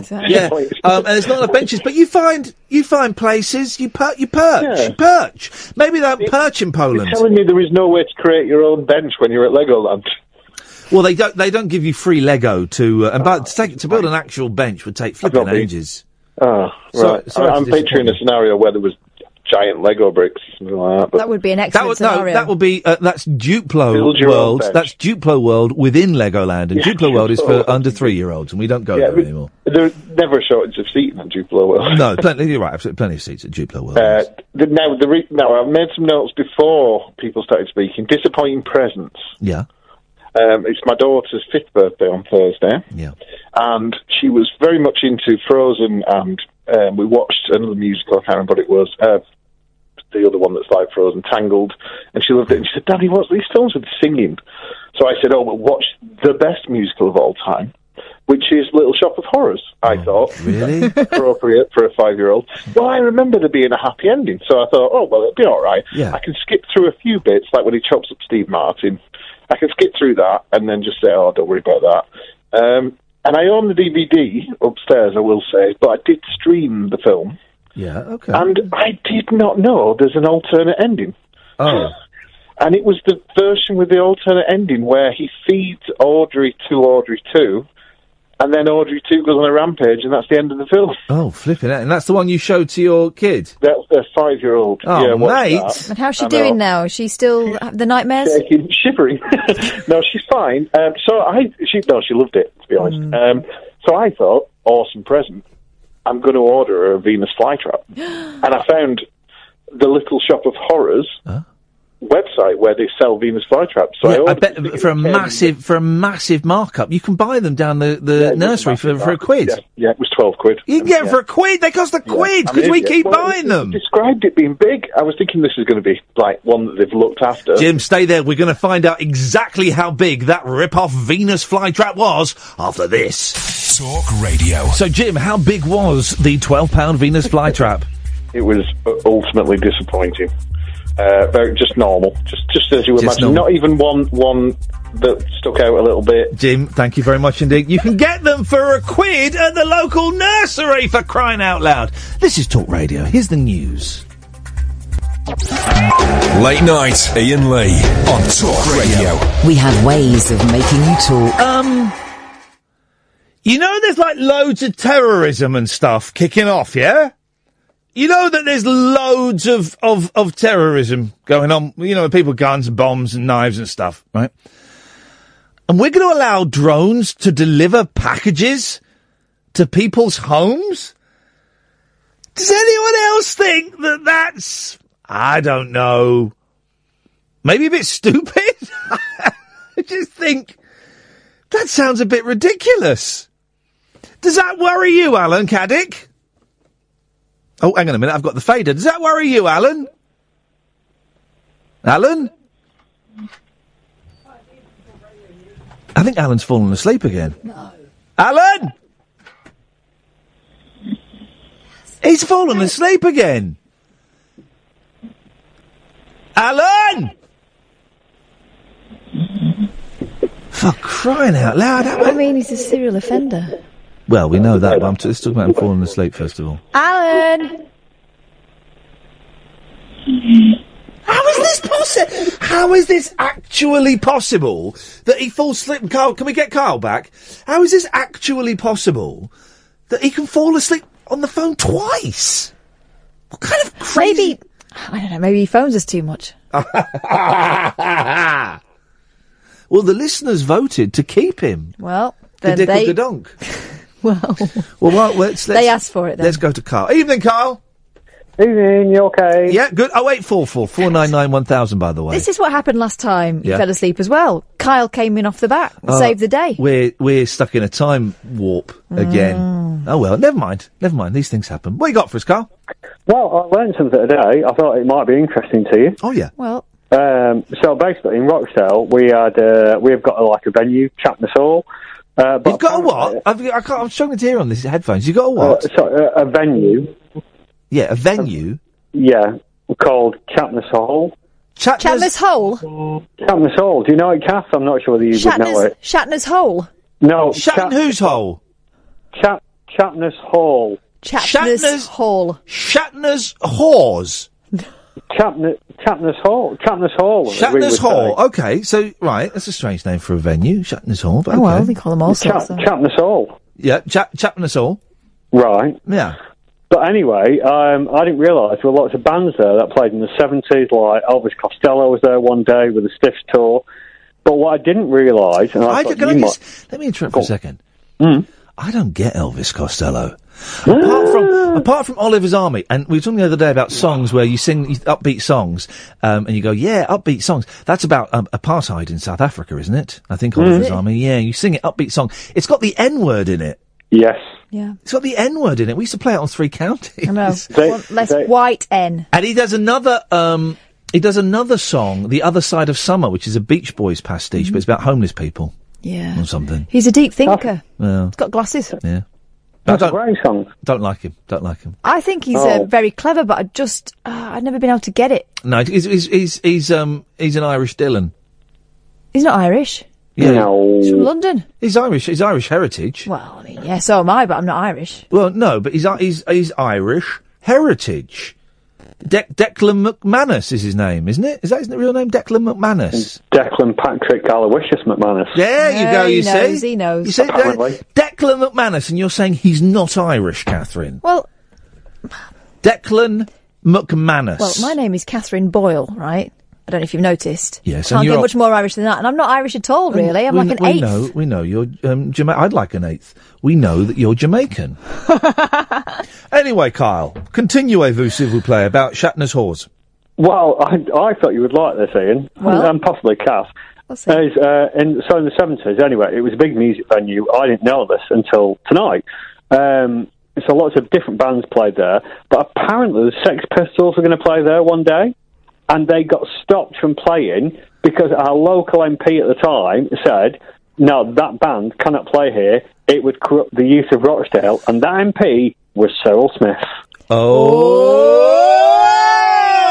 And he corrupted the youth of Rochdale by forcing himself on them sexually. Yeah, that was a famous Sex Pistols tour that I think they only played about 3 dates in this whole tour. My Sex Pistols knowledge is a little bit shaky. It's a long time since I've seen The Filth and the Fury. And basically the whole tour was pretty much cancelled by people like Cyril Smith, who banned them from playing in the venues. It was when the local authorities could ban bands, and they could also ban movies. So the local council could ban movies, which is why, The Life of Brian wasn't banned across the country, but it was banned in certain areas. And I think they were showing it in like Newquay or Cornwall or something. So loads of people would travel down there because they couldn't see it anywhere else because local authorities had banned it. Those places have always been very free and easy. Yeah, haven't they? Just. Well, is Shatner's Hall still open? Well, it's just, funny enough, it was just about to reopen. That's why I heard about it this evening. Well, then what you need to do is, Kyle, you need to start a Sex Pistols tribute act, and you need to book yourself in there to right the wrongs that were committed all those years ago. What I'm going to do is I'm going to become an overweight paedophile, and I'm going to ban you from playing there as a repeat of history because we're all stuck in a time loop. You can't do that. The other thing, by the way, I was going to ask you, if you're going with lovely Catherine up to Edinburgh, you could stop down at Manchester on the way if you're on the West Coast line. What by parachuting from the plane? No, you could stop off in Manchester Piccadilly, as you know, Catherine, and Ian, you could do the talk, the Ian Lee versus Radio. You could do that in Manchester, apparently, for all the North West fans. Yeah, well, yes, or Cyril Smith could stop me, and also we'll be travelling by aeroplane. Oh. So, no, but, it's a thought. But in St Albans, that's near Manchester, the second Sunday of November, although apparently there's something else booked in that evening and I've not had it quite confirmed yet, so we'll wait and see, but one Sunday in November in St Albans. I think my friend is going to go and see you in St Albans, by the way. St where? St Albans. Get out of here, you pervert. St Albans. What is that all about? Alan? Oh! Hey, he's woken up. What happened there, fella? I was on don't know, I fell asleep again. Oh, how's your mum doing? Oh, she's getting better. Oh, well, that's good news. Hey, listen, there is a slim chance, Alan. Yeah? This morning, I was interviewed by the brilliant Miranda Sawyer for the brilliant, not as good as The Sun, Observer newspaper. Right? Oh, the broadsheets. The broadsheets, one of the intellectual newspapers. She's writing about late night radio. Yeah. And she wanted to interview me. Yeah? And do you know who I talked about, Alan? Katie Hopkins? No. Who? You! Wow! Yeah! You might be mentioned in The Observer, along with Nigel from Maidstone. Oh. Oh, I think I know what the subject might have been. Have a look at that. I don't know if you will get a mention, but I mentioned you by name, and I mentioned Nigel from Maidstone, and basically she was asking, I mean, the opinion that I formed, and I think she agreed with that, but I don't want to put words in the mouth. We'll read the article, is that late night radio, she kind of meant through the night, like 1 till 5, is... She kind of meant sort of through the night, is pretty much dead at the moment, apart from a few little exceptions, and I bigged up the 2 mics. Oh, just set up the 2 mics then, mate. Yeah, I do like the 2 mics, although I can only stand an hour of it before it drives me nuts. But, and one of the things that we both missed from late night radio is the sense of community that you get. And she said, well, do you get regular callers, don't you? How do you feel about that? And I said, well, we do get regular callers, and in about a year's time, when we have more callers, the regular callers there will be more spaces between the regular callers, but I am a fan of regular callers. For example, we have Alan Caddick, who phones in and gets upset when he's not the first caller, and we were all very touched and saddened to hear that his mum was a little bit poorly, and we have Nigel from Maidstone, who's a fruitcake. And you never know, Alan, you, my friend, could be in The Observer. Oh, look forward to it. Yes, and when it happens... That Sarah. Who? Sarah, who didn't like the show yesterday. Was there someone called Sarah who didn't like the show yesterday? I don't remember. Oh, Sarah. Oh, on Twitter. Oh, silly sausage Sarah. Silly sausage Sarah. Hang on a minute, we've got someone who wants to talk to you. Yeah, yes, Sally. Lady Gadonk? It was Sally, not Sarah. Hi, Lady Gadonk. Hello. Yeah, hi. Yeah, I'm fine, thank you. Good news on my mum today. Oh, how is she?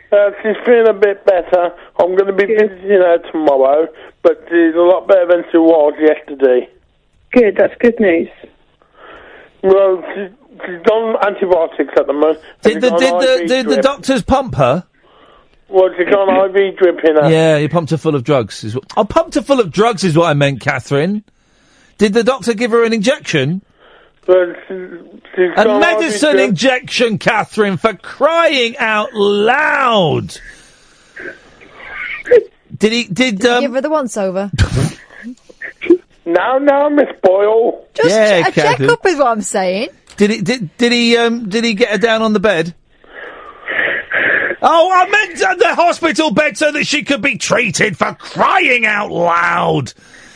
Did he give her a good seeing? Oh, stop it!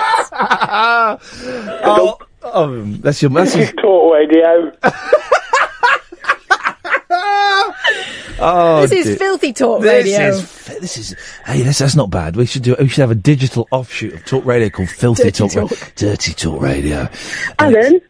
They got yes, Lady Kadonk. Are you coming to Iain Lee versus Radio in... When is it, Iain? In November? It's in St Albans. Oh, there. I'm waiting for when he comes to Birmingham, and I'm definitely getting tickets for Birmingham. So you don't fancy the Horn then, Alan? Well, is it a place called the Horn? I did 2 shows in Birmingham. Well, I didn't know about it because it was before the station came about. Don't get a taxi like Noel Taylor. You used to phone me on the... 50 quid for a taxi going from Birmingham to St Albans. Okay. You used to phone me on the radio station I was working on at the time, Alan. What? Free County? No, WM. Yeah, only on a Saturday morning. That's if I wasn't on the allotment with my mum and dad. Okay, well, that's fun times. Well, Alan, did we get to the point of your call? I want to play Plum or Player. Okay. Kath, you're better at setting the scenarios. Give Alan a scenario for Plum or Player. Okay, here we go. Okay. This is a tricky one. This is a tricky one. Ready? 15-year-old on a hoverboard. You know what those are?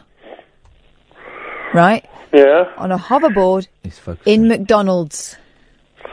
Plum or Player? I would have to say 30% Player, 70% Plum. Oh, I think we're playing absolutes, aren't we? Anna, what would you say? Plum or Player? 15-year-old kid in a shop on a hoverboard. Plum. Yeah, you're right. Although, There's one.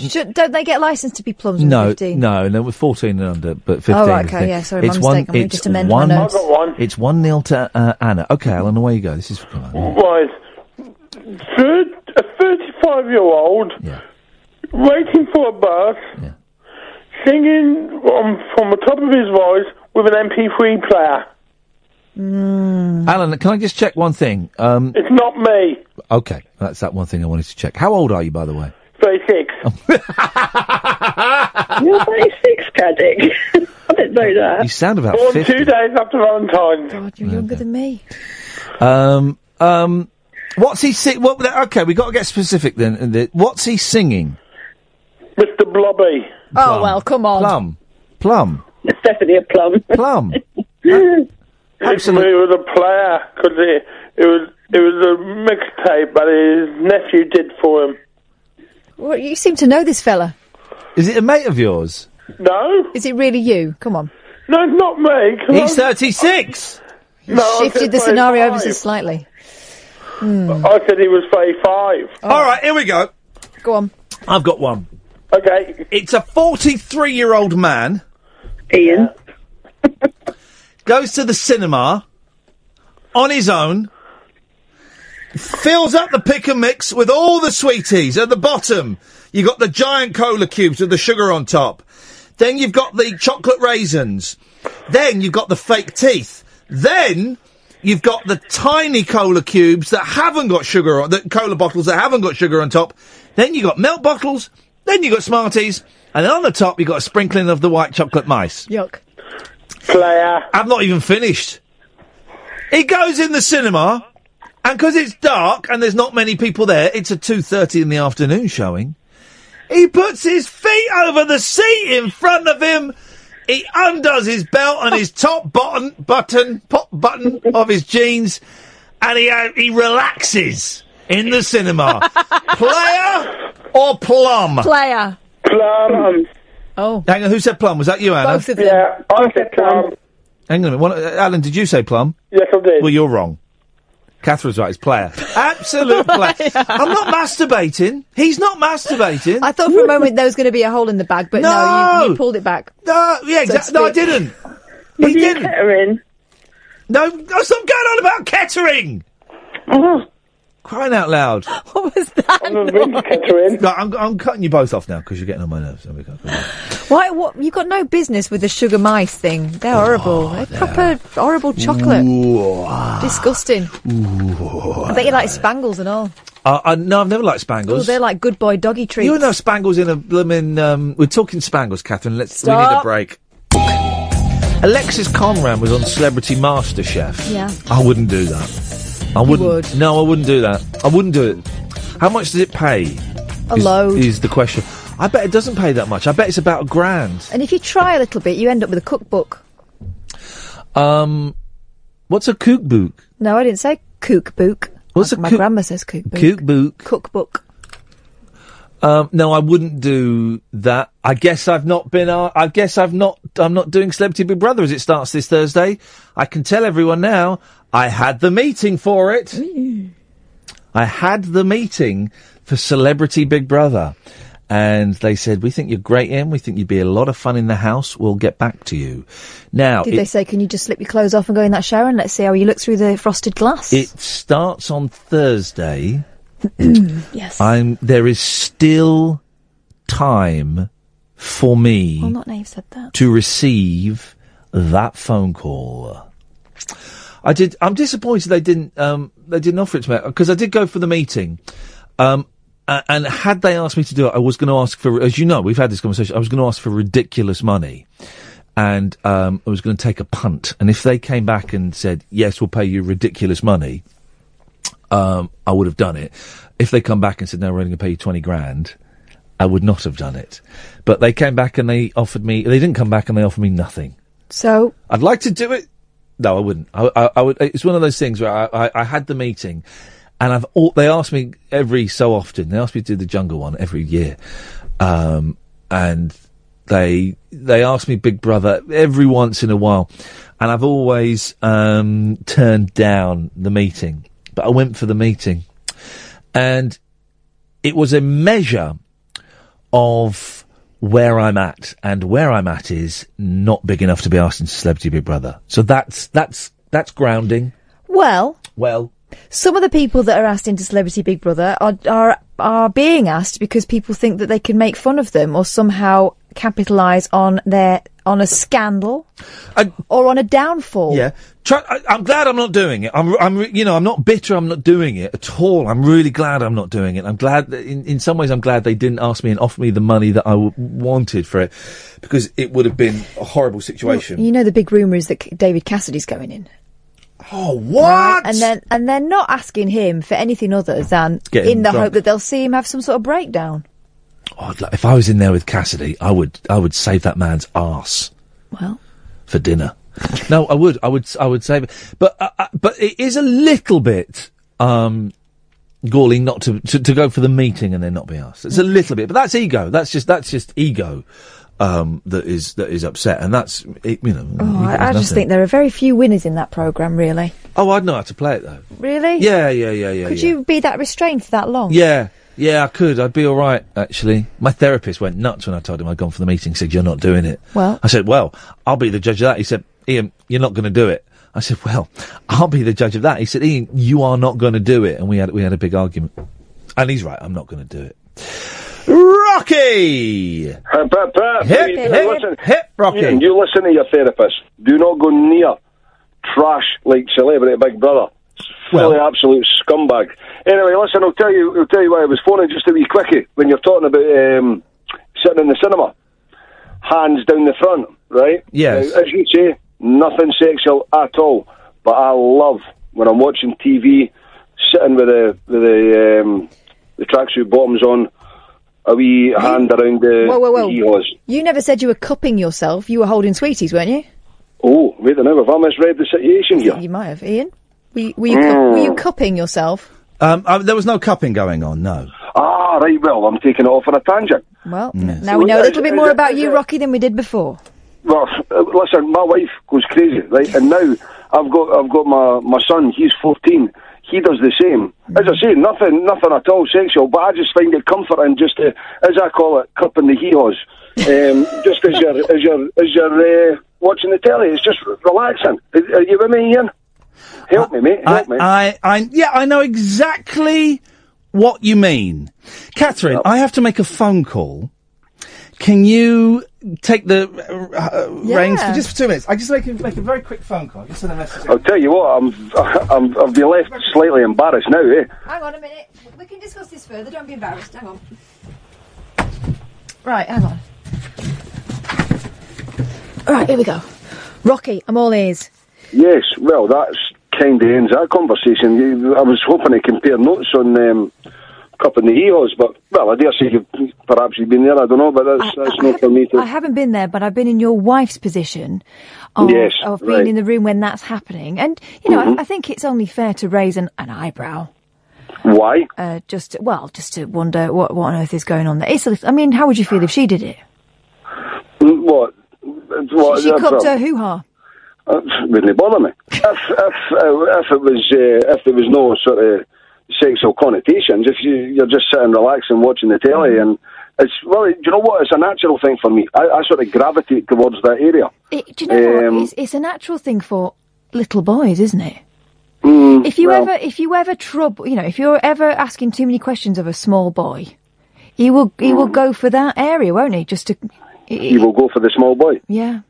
Feeling a bit insecure. It's a comfort. I think that's what it is. It's the comfort thing, isn't it? Well, when I heard Iain mention that, I thought, whoa, bingo. This guy gets it, but obviously not. Not quite. Not in the cinema, Rocky. I would suggest that you don't try that one either. I know. Yeah. I'm not trying it in the cinema, but as I say, in the comfort of your own house, with the Nike joggers on, and what I call my jammies. When you've got your jammies on, it's all good as far as I'm concerned. But I must admit, Kath, I am slightly embarrassed having this conversation with yourself. I thought it was going to be with a fellow male, but I'm fine. I'm fine with it. Do you know what? I've heard far worse. Do you know what? I'm actually a lot finer than I thought I was going to be with him. At least on here. He's just nipped out. He'll be back in a second. So are you still... Well, at least... I was just going to say, at least he didn't start composing that email during my phone call, or is that what he's doing? Maybe he's gone out to, have a proper concentrate about it. No, he's not. I don't know what's going on, but he'll be back. When he said with the guy, sorry, I forgot the gentleman's name. What was his name? Ed. No, the guy you had on it first, Jerry Lewis's pal. Oh, Rick Saphire. Rick, how can you forget a name like that? Rick Saphire. When Iain just sort of nonchalantly mentioned, I'm going to send him an email, probably during one of the calls. I thought, you cheeky git. He's taking the general public for granted there. Yeah, all of a sudden I'm thinking maybe he is the kind of guy that deserves to go into Celebrity Big Brother. Well, I'll tell you what, I would love to see him in the jungle, though. I would love to see him in the jungle. The jungle's I mean, honestly, I cannot stand reality TV and everything it stands for, and I think it actually dumbs us down as a nation. I really do. But in terms of family entertainment, the jungle's the only thing I'll watch with the wife and kids. It's the only thing I'll sort of sit down to watch. And I think he would be brilliant in it. The Big Brother house, no. He would crack up. I think the Big Brother houses are just a bit nasty, and it's the other people that go in it as well, I think. Just things... they've all got agendas. That's the problem. They all know what the game is now. Oh, listen, remember the original Big Brother? Right, well, first of all, it was a social experiment. Yeah. Right? These people didn't know if people were watching for a start, right? They did not have aspirations of coming out and being a page 3 model or this. They were allowed to take... I'm back, guys, sorry. They were allowed to take books in the first Big Brother house. I mean, they could take books in there.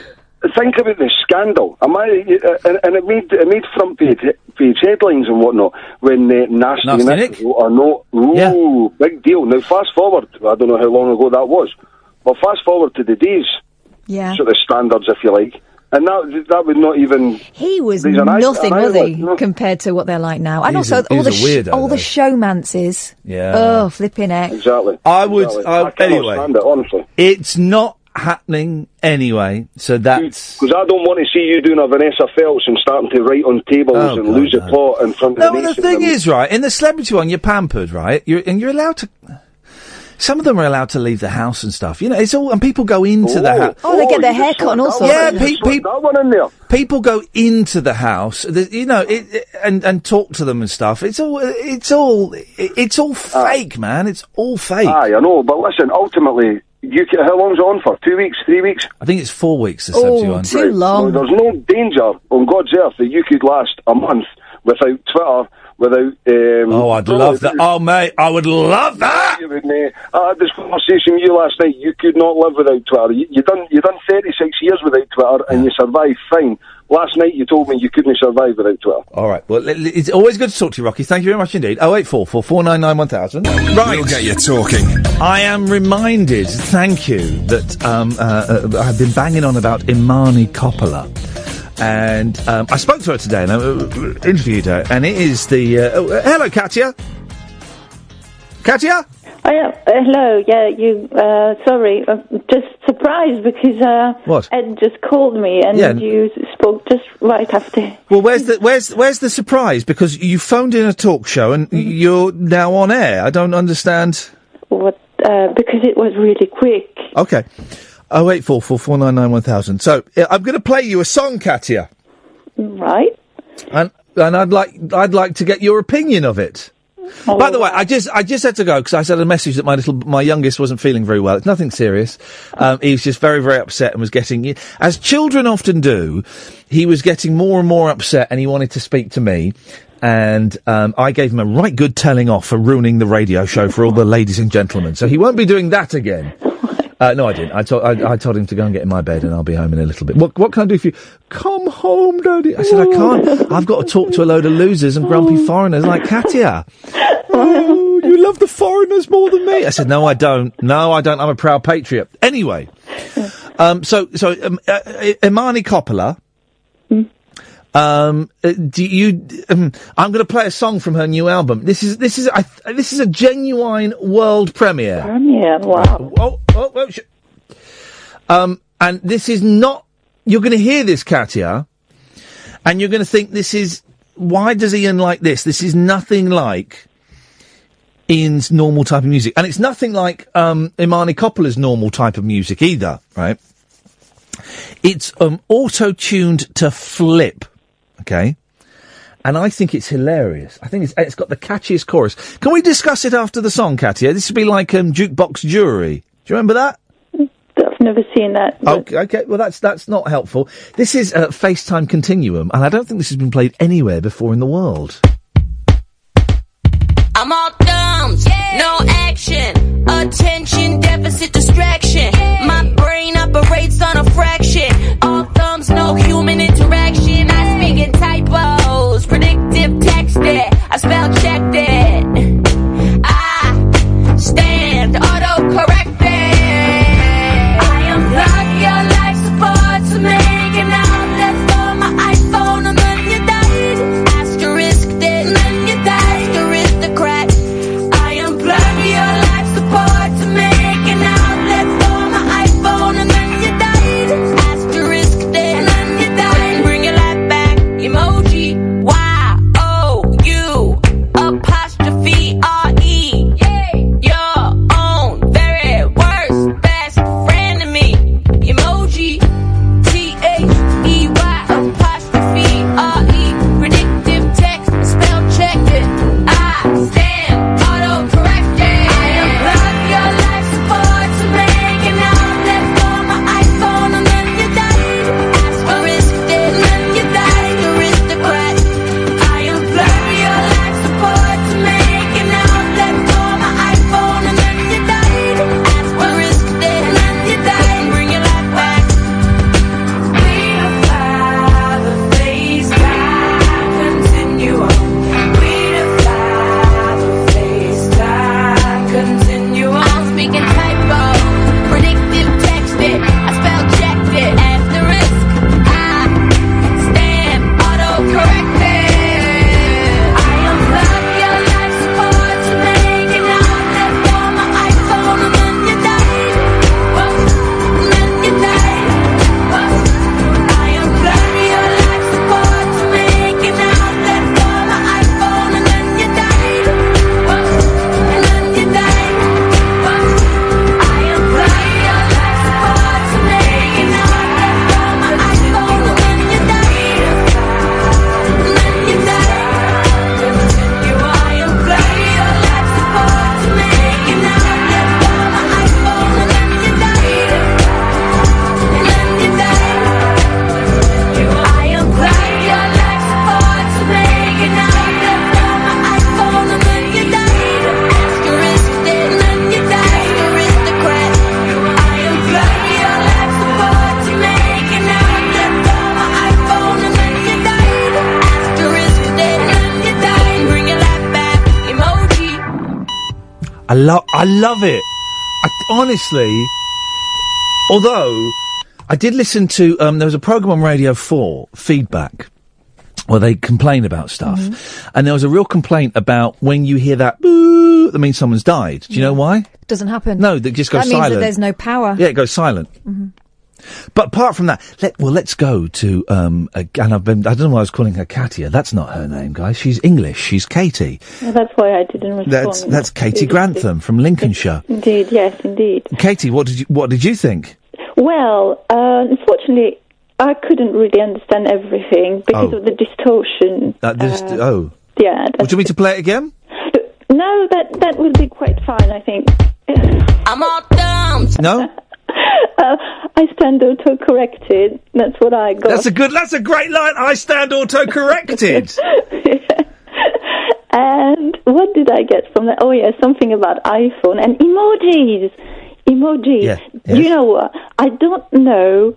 I'm not really sure what an emoji is. Boyley's hands are up. Boyley is our youth presenter tonight. Let's play Plum or Player. Okay, this is going to be interesting because I have a confession to make, but continue with it. People who are over 15 and use emojis. Yep. Plum or Player? Player, obviously. No. Katie? Well, so I suspect emojis are it's like emoticons, but are they the ones that move? The moving emoticons, are they? I don't know what an emoji is. Well, I don't know what emoticon is. It's an emoji. What's the difference? One is using a Japanese term, I think. I sent a non-ironic emoji today. Too. Child? No, it just summed up. It summed up the situation so perfectly. It was steaming poo? No, it was a little yellow face, not being racist. Kind of doing an oh, went oh like that, and it was like a real oh situation. So was it that in response to the Theresa May pictures? No, it wasn't that. So I'm going to say Player, and I'm going to overrule you on this. No, I think you're wrong. Katia, you don't even know. Katie, you don't even know what they are, mate. So you can't play this game. Okay. In the words of myself, when talking to my youngest child, when she's becoming annoying. Yeah. Use your words. Use your words. You know, that's the best sentence, Iain, that you've used in your whole career on the radio, I think, was 10 years ago. And it was about emoticons. Yes. And I will always remember that sentence, I think. You said to Chris. This is a bit weird, by the way, you quoting something I have no recollection of saying, but continue. It sums up my hatred of emoticons. Yes. And it's something, I tell you what, it's when I see them on the screen, I go, ooh.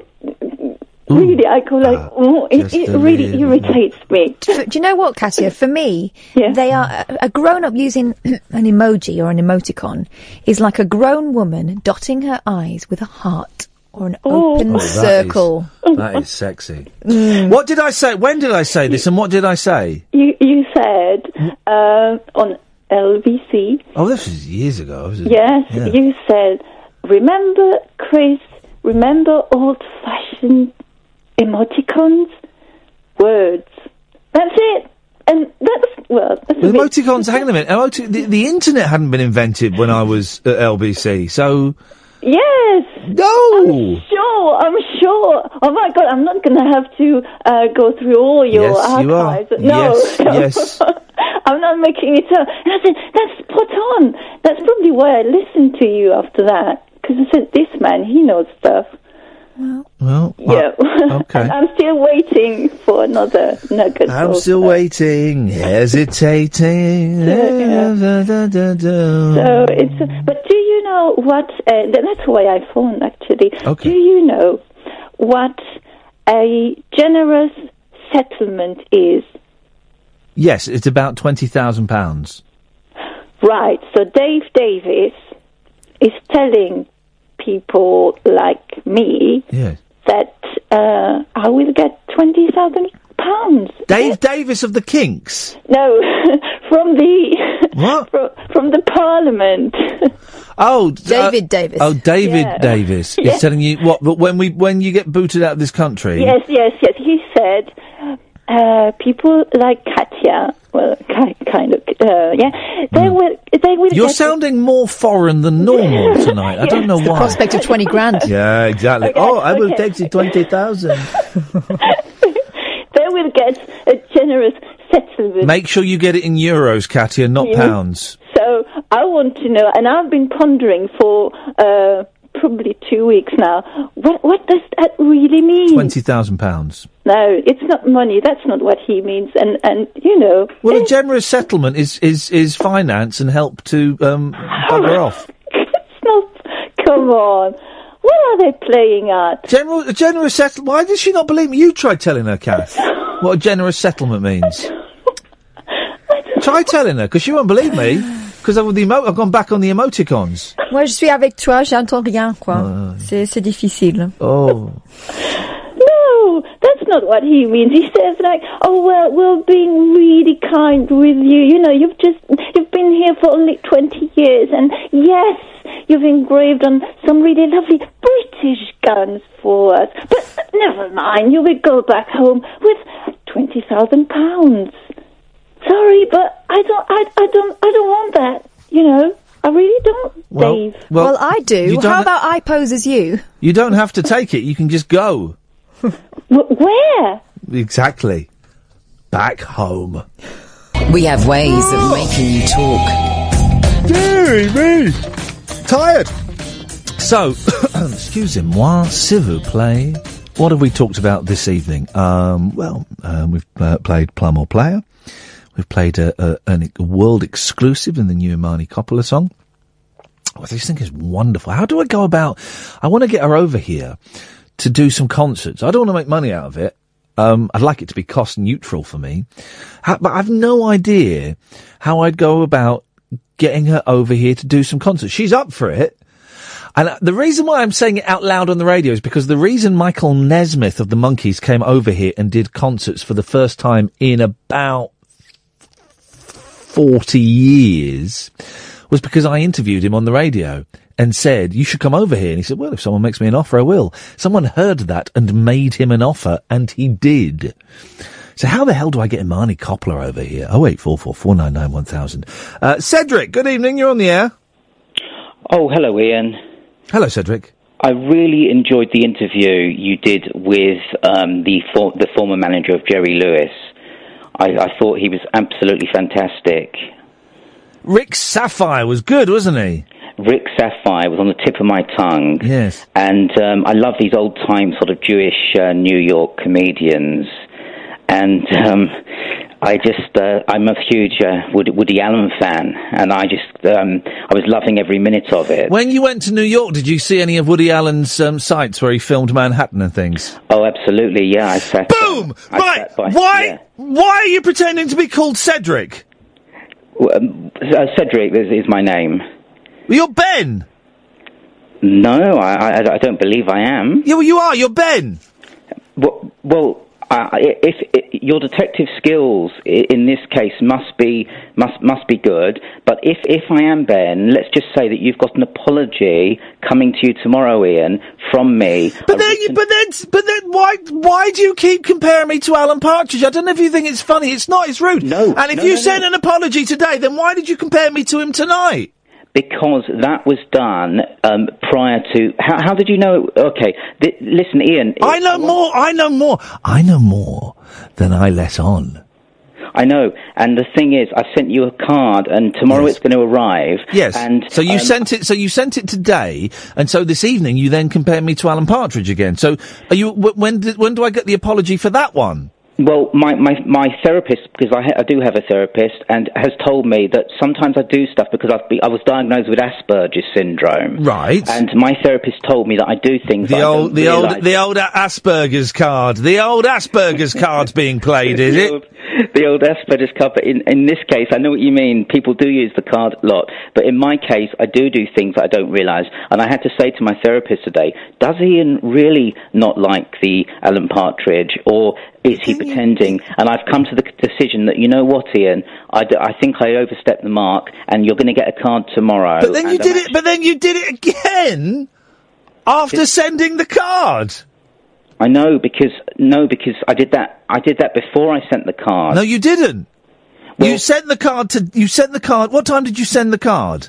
I sent the card via Moonpig this morning. Right, and then this evening, about 10:20, you compared me to Alan Partridge again. But you didn't. You obviously didn't enjoy it. No. Are you going to send me a card for that one? No, I'm going to delete it because I think you'd prefer me to just delete those, wouldn't you? I prefer you not to send them. Right. Well, basically, I would prefer that. Now I've blocked you. Now before I just muted you. Now I've blocked you.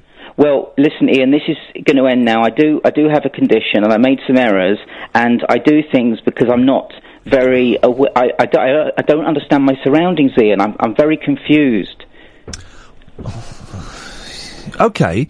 And I take that on board, and I appreciate that. Yes. But, what part of I don't like it, could you stop doing it? Do you not understand?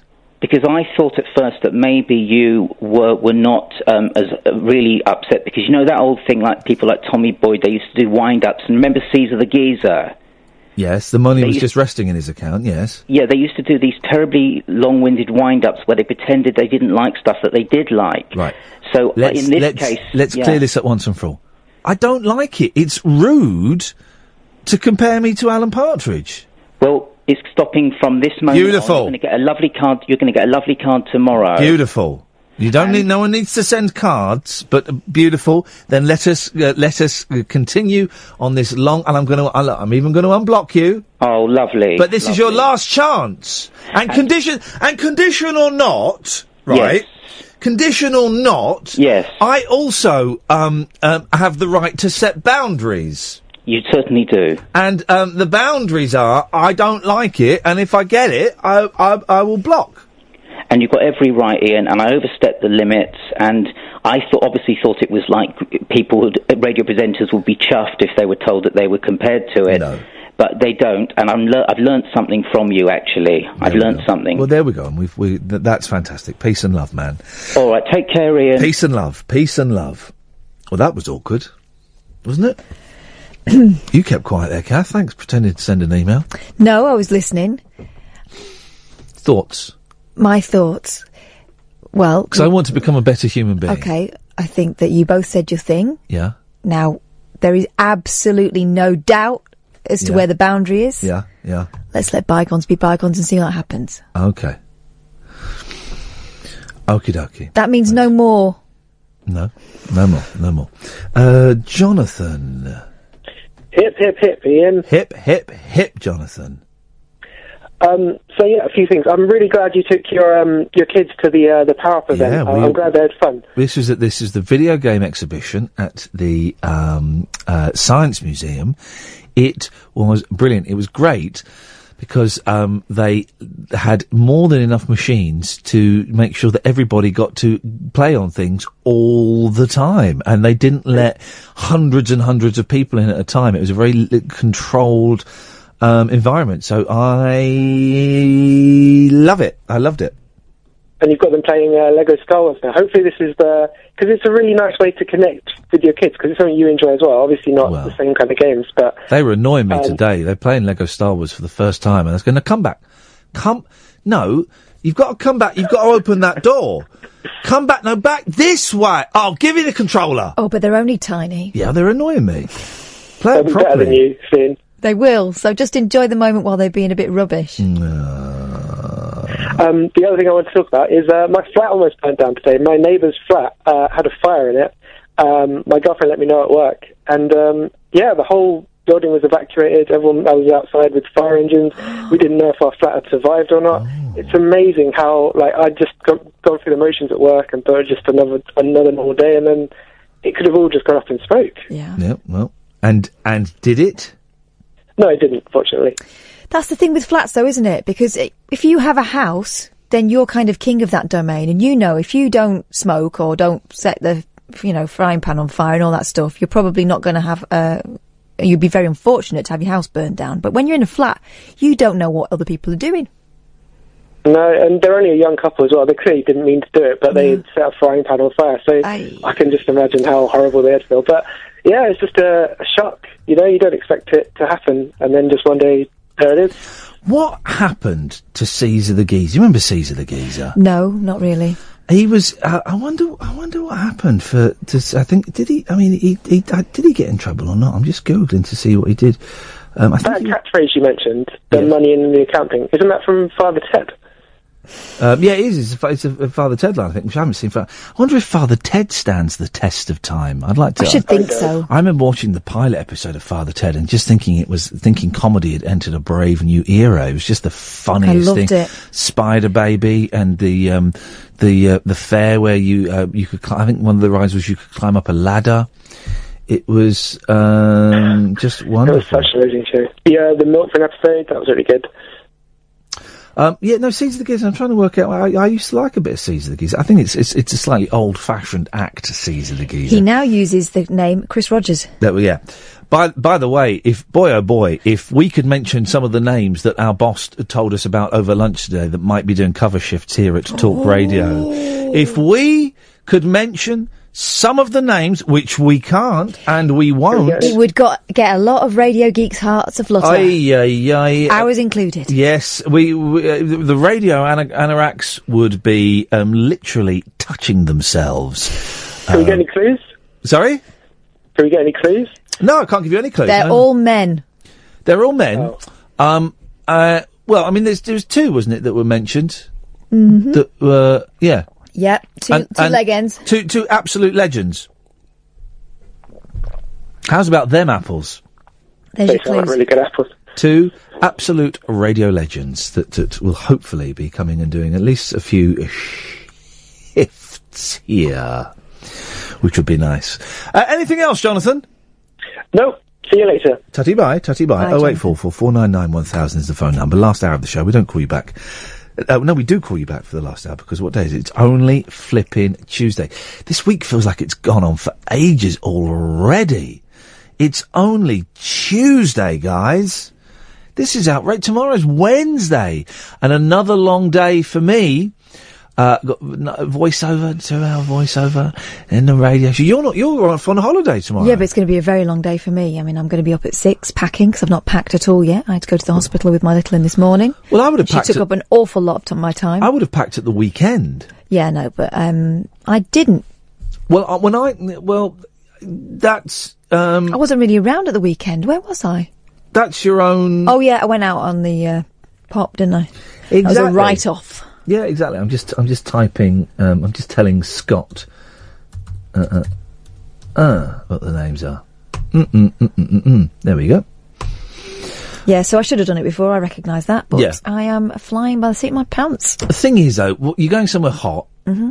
3 pairs of shorts each. I'm going to my mate's house. So pair of swimmers, some vests, and that's it. Bob's your uncle. That's all you need. Bob's your uncle, Fanny your aunt. You know I'm a girl, don't you? Yeah, but it's the same. It's the same thing. It's the same thing. Not quite. Right, last hour of the show, guys. I can feel us both winding down a little bit, which is absolutely fine. There's nothing wrong with that. 0844 499 1000 is the telephone number. I'm Iain Lee. This is Talk Radio. Talk Radio. Right, last hour of the show. I'm kind of winding down a little bit. I think it's a real little bit tired, which is absolutely fine. So maybe a little bit quieter than the rest of the show. Now's an excellent time to give us a call. 0844 499 1000. Ed will call you back. I'm Iain Lee. This is Talk Radio. Late night, Iain Lee on Talk Radio. We have ways of making you talk. Well, I'm not the kind to kiss and tell, but I've been seen with fire up. I've never been with anything less than a 9. So fine, I've been on fire with Sally Field, gone past with a girl named Bo, but somehow they just don't end up as mine. It's a death-defying life I lead. I take my chances. I die for living in the movies and TV. But the hardest thing I ever do is watch my leading ladies kiss some other guy while I'm bandaging my knee. I might fall from a tall building, I might roll a brand new car, 'cause I'm the unknown stuntman that made Redford such a star.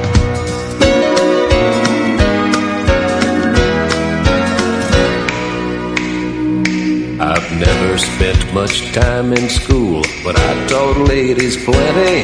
It's true, I hire my body out for pay. Hey, I've gotten burned over Cheryl Teague's, blown up for Raquel Welch. But when I wind up in the hay, it's only hay. Hey, I might jump an open drawbridge or Tarzan from a vine, 'cause I'm the unknown stuntman that makes Eastwood look so fine.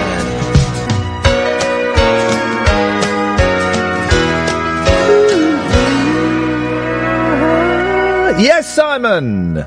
Hello. Hello, Simon. What you got for us, boss? You may remember a couple of weeks ago I rang up and said I discovered an artist via Periscope, and I was going to sign him up. Oh, yes, I do remember. And you have no experience in artist management or development, but you like this guy so much you were going to sign him up. He was in Texas, wasn't he?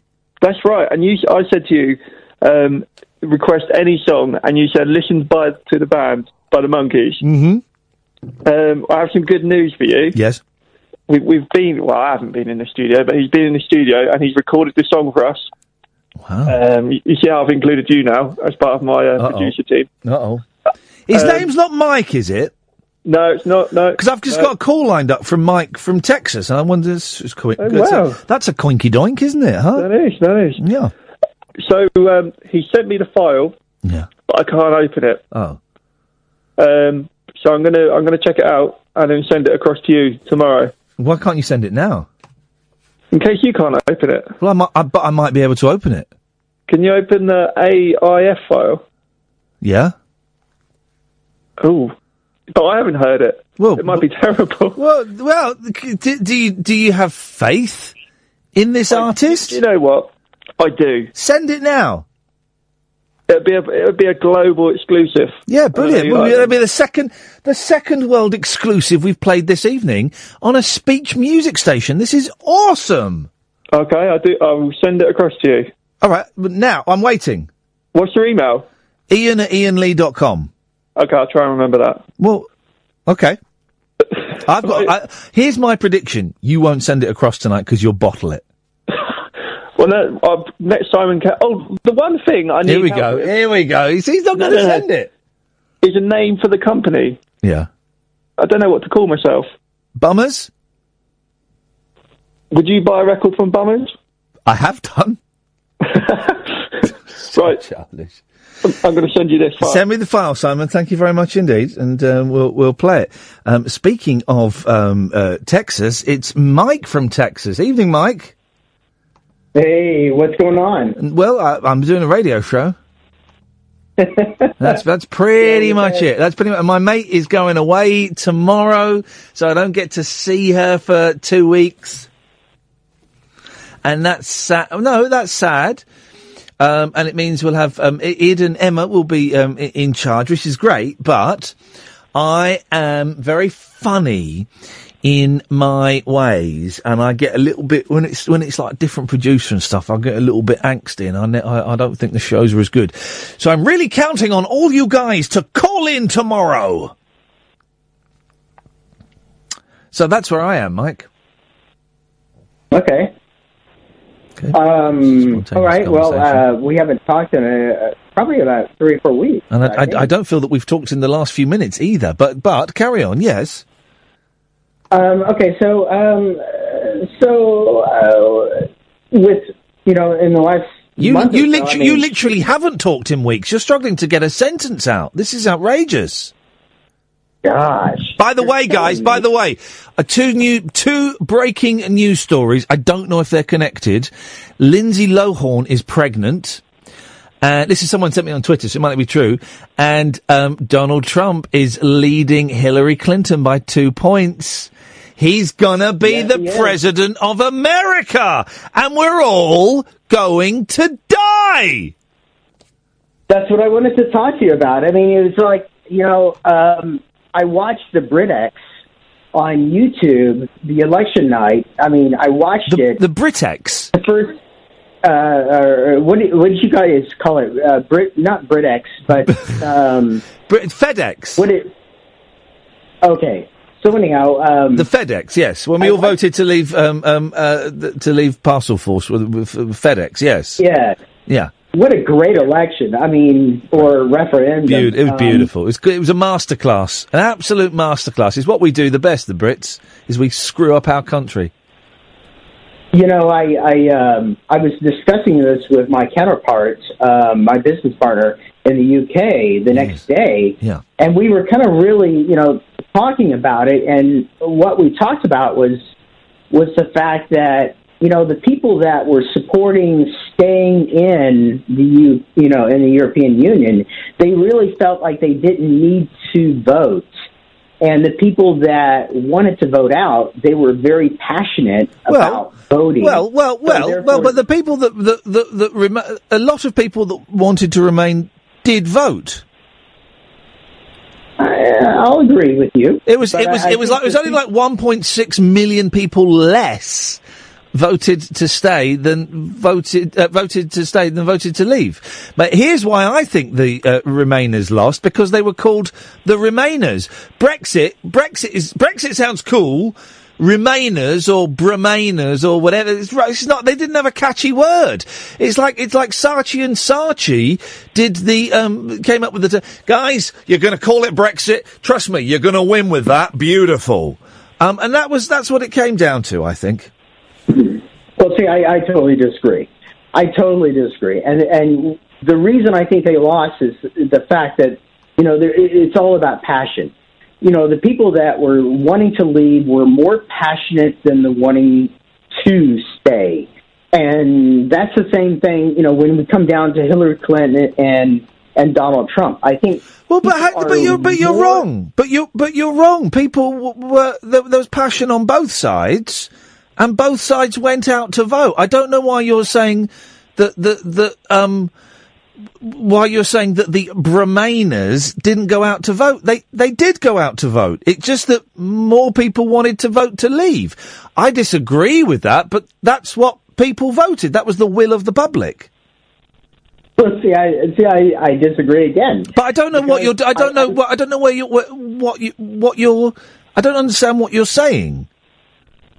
Well, what I'm saying is, that people that wanted to stay in, they were not passionate. I mean, they were, physically passionate, but they were not passionate enough that they actually take action. No, but what action do you mean, Mike? They went and voted, but more people voted to leave. Right, but at the same time, I mean, the people that wanted to stay in. I mean, those are the people that, they kind of felt an arrogance that, hey, look, there's no need for me to vote. Well, how many people that wanted to stay in? How many people that wanted to stay in didn't go out and vote? What was it, like 2%? Where did you get that figure from? I believe that was the results. I mean, what was it? It was the difference was 48 to 52 roughly. It's a little bit less than that, but so where is your evidence that the people who wanted to remain didn't go out and vote? Just because they got beaten? That's your evidence, is it? Yeah, basically. Well, that's not. I'll give you on that. That's not evidence. That's just one side got beat. That's like saying that any time. It's like saying, well, yeah, the reason that the Lib Dems lost loads of seats in the last general election because the Lib Dems aren't very passionate and they just didn't go out and vote. Well, there is nonsense. It just means they got beaten. Okay. Oh, that's that argument. But you're going to say you disagree, but then I'm going to say, but where's your evidence that the Remainers didn't vote? And you'll say, well, because they got beaten.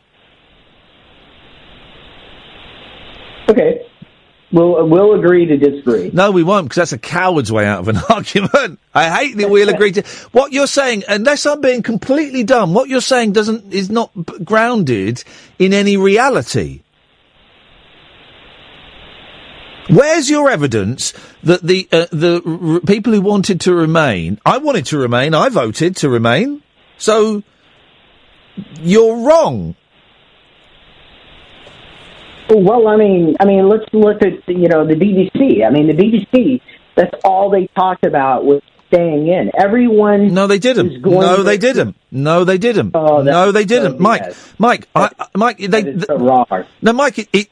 with the greatest respect, you would have seen highlights of the BBC coverage, okay? Having worked for the BBC, they're impartial. No, they're not. Well, you're Mike, they're certainly not. Mike, you're completely wrong on that, because A, I listen to and watch the BBC a lot more, and B, I used to work for them, They're impartial, and they have to be impartial. That is so wrong. I mean, I sit there and I watch Channel 4 News and I watch BBC News. Right. And I will tell you this. Channel 4 News is spot on. BBC No. Channel 4 News says what you believe in. No. What do you mean they are spot on? Meaning, they tell the news. It's not biased. It's not editorial news. It's actual fact. Right, and you're saying the BBC. You're saying what you're saying is, that the Channel 4 News tells the news that you believe in and you agree with. It gives Channel 4 News. Channel 4 News is not impartial. Yeah, exactly. I'm saying Channel 4 News is not impartial. Right. They actually so why? So if it's not impartial, well, no. Facts are impartial. Facts, by their very definition, are without any form of bias. They are facts. So facts are impartial. And you've just said that Channel 4 News gives the facts, and yet it's not impartial because it gives the facts, which makes me think, I don't think you know what impartial means. Okay, I'm sorry. I misunderstood you. Yes, I thought you said partial versus impartial, but yes, I think, Channel 4 is certainly impartial. Okay, so it gives facts, right? And what BBC bias have you seen then? Well, like I said, I mean, exiting the EU. Give me an example. I want a specific example of something you saw on the BBC that was not impartial about the EU referendum. I couldn't give you one. Well, exactly, because Mike, honestly, you are so wrong on this. It's incredible. Here's the thing, right? At the last general election, right, a load of people complained that the BBC gave too much prominence to Ed Miliband and the Labour Party. And almost exactly the same number of people complained that the BBC gave too much prominence to David Cameron and the Conservative Party. And I was just listening to an episode of Feedback, I love Feedback, where exactly the same points were made about the referendum. A load of people saying, well, the BBC was way too much in favour of remaining, and almost exactly the same number of people saying, well, the BBC was way too biased in leaving. We hear what we want to hear. Trust me, Mike, the BBC is completely partial. I've seen it firsthand. Impartial, sorry. Thank you. I've seen it firsthand. I've experienced it. I've been told off. I've been sacked when I've not been impartial. It is completely impartial. And they, for the EU referendum and for a general election, would have been covering their arses with impartiality to make sure they didn't get hauled up. Now, you listen to Talk Radio, or you listen to LBC, or you listen to any other commercial station, they don't have to be impartial, and you would have heard opinions. You listen to Nick Ferrari's show, it was obvious he wanted to vote to leave. You listen to James O'Brien's show, it's obvious he wanted to vote to stay. But the BBC, Mike, and you are so wrong on this, was completely impartial.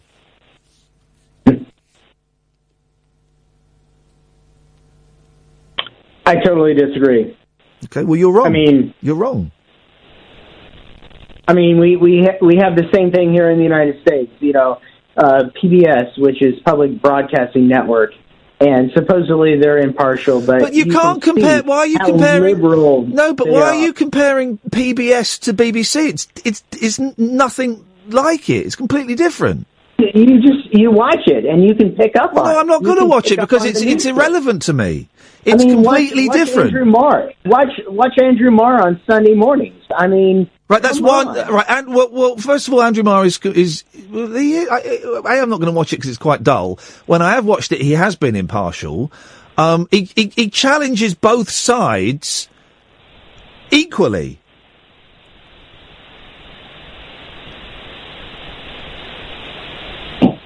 No, I would disagree.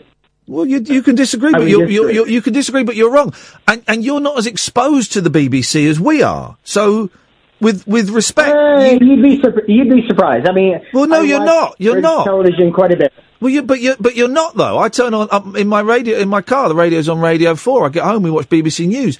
My wife works for the BBC. I've worked for the BBC. I've been sacked by the BBC.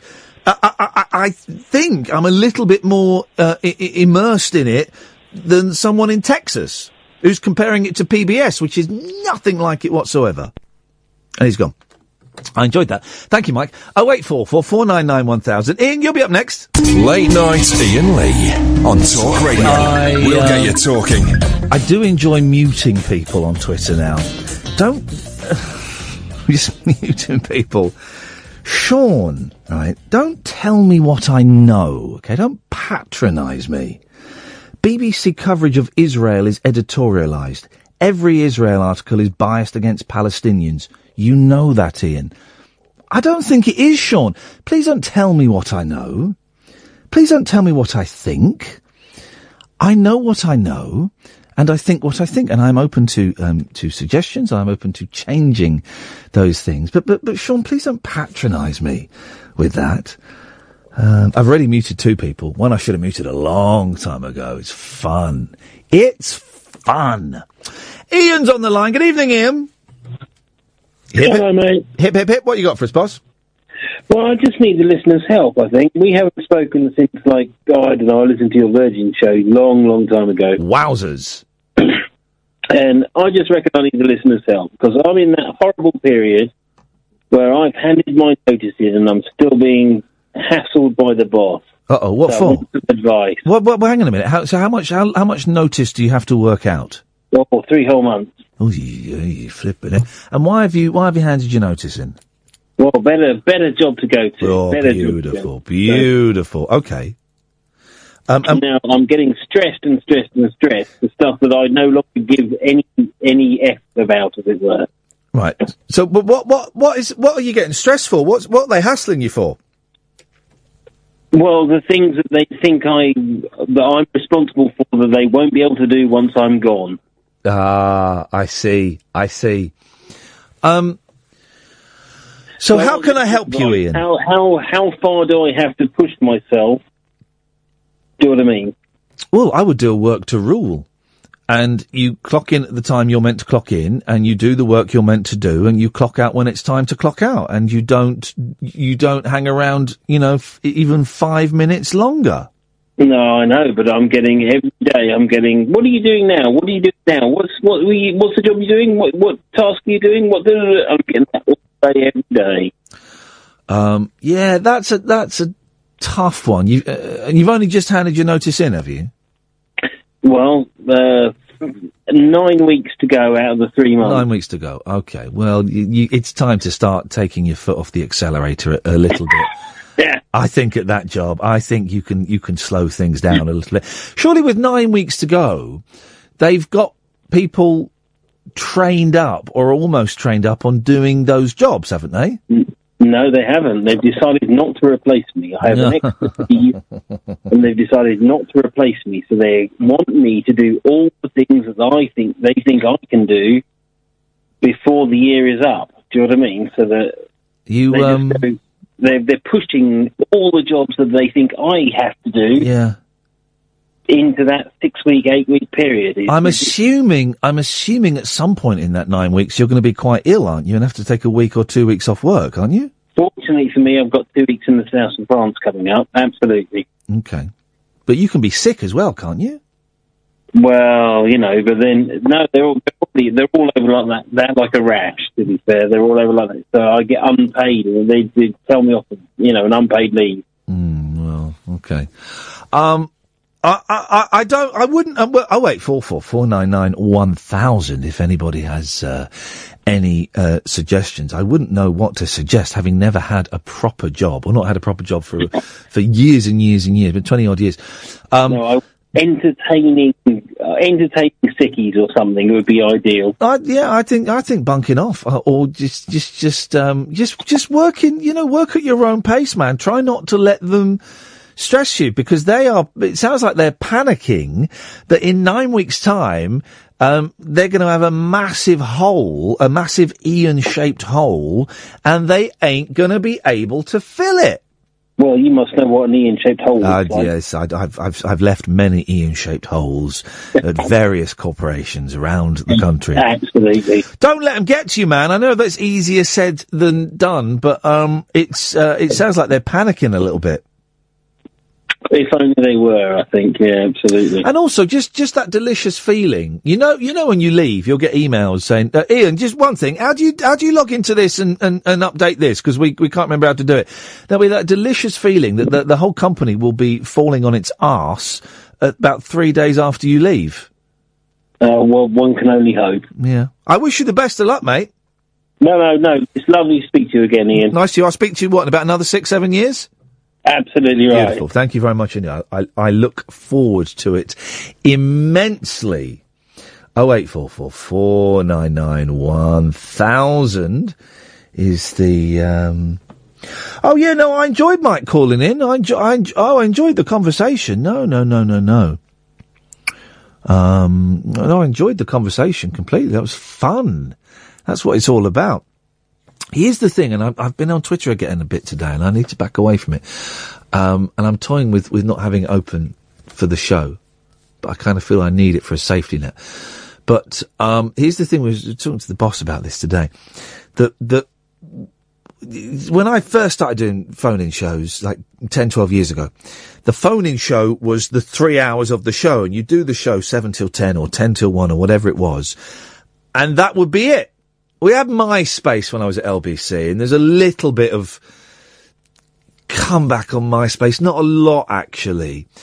And you'd do the show, and you'd go home, and you'd get on with your life, and you'd come in the next day, 2 hours before the show, and you'd check, and there might be a couple of emails about what you did yesterday, and you might go, look at this email, it's rubbish. Or look at this email, it's saying nice things, and it's stroking my ego. And then you get on and do the next show. And it would go round like that. Now, and this is the weird thing, more so doing this than when I was doing the breakfast show elsewhere. Now, you do a radio show, and it goes on and on and on, and I will get home and I will check Twitter and Facebook before I go to bed, and there'll be comments about the show, and I'm stopping checking Digital Spy, but there'll be comments on there, and I'll wake up in the morning and there'll be more comments about the show last night, but then also at 2:00 in the afternoon there'll be a comment about a show I did a month ago, because someone's just downloaded it on a podcast, and I will reply to that, and then that will start a whole chain of communications and blah-de-blah-de-blah-de-blah-de-blah. And the radio show is now no longer 10 till 1 at night, Monday to Friday. It's like 24/7, as the kids call it, 365. It just goes on, and there's no kind of stop. And it's why I'm really enjoyed stepping back from Twitter. And I've kind of stepped a little bit towards it again during the show, and I've been replying to people during the show, and actually, it's not good for the head, the heart, or the spirit. It's not good for any of those things. It's just primarily negative, and particularly as someone sending me pornographic pictures of Theresa May. I mean, that's just... No one needs to see that. I wish I had the strength to delete Twitter, completely delete my account, because it would be awesome. But I've got 48,000 followers, and on a new radio station, and when I'm doing other stuff, it's a brilliant way to sell stuff, you know. We sold 500 CDs because I kept banging on about it on Twitter, you know. So it's a weird one, but I've enjoyed the moments when I have backed away from Twitter. Right, that song that I asked to be sent in has been sent in, so we'll have a listen after this. 0844 499 1000. 0844 499 1000 is the telephone number. So, I can't remember the name of the guy Simon, who has become the manager of a recording artist. Remember he called in Texas? Oh, yeah. And he said, what song do you want him to do? Oh, yes, I do remember this. He's sent it here. It's there. The artist is Tyler Brandon. And it's there to play. Okay. I'm nervous. Have you checked it for swears? No, that'd be fine. What could possibly go wrong? Well, it could possibly go wrong. But it might be rubbish. Okay. Or it might be brilliant, and he might really have stumbled on something. Shall we click play Let's and listen? open Pandora's box. Here we go. Hey, hey, mercy woman, plays a song and no one listens. Right, I don't like the drums, right, but he's just done a little demo. That's not his fault, is it? No, He's not got a band no. though. I like the voice. I like the voice. It reminds me a little bit of Crash Test Dummies play. Yeah, let's go on. Hello? Turn that off. Here we go. I need help, I'm falling again. Play the drum a little louder. Tell me I can live without her if I only listen to the band. Listen to the band. He's good, isn't he? Uh-huh.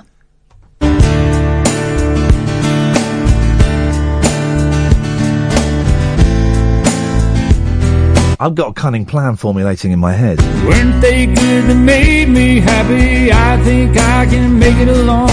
Oh, mercy woman plays a song and no one listens. I need help, I'm falling again. If he didn't have that, he's just done a quick demo of the Casio drum. That's what he said here. I've done a drum track on a keyboard. I could listen to an album of this guy. Play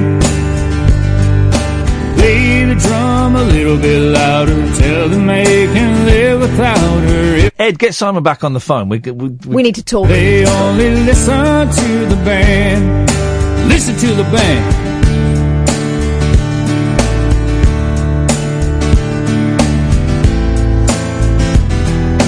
Weren't they good that made me happy? I think I can make it alone.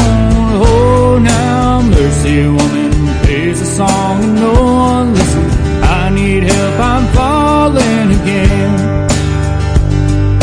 Play the drums a little bit louder. Tell us we can live without her if we just listen to the band.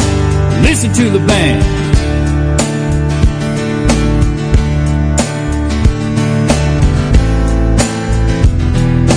Weren't they good that made me happy? I think I can make it alone. Hey, hey, mercy woman plays a song and no one listens. I need help, I'm falling again. So play the drum a little bit louder. Tell me I can live without her if I just listen to the band.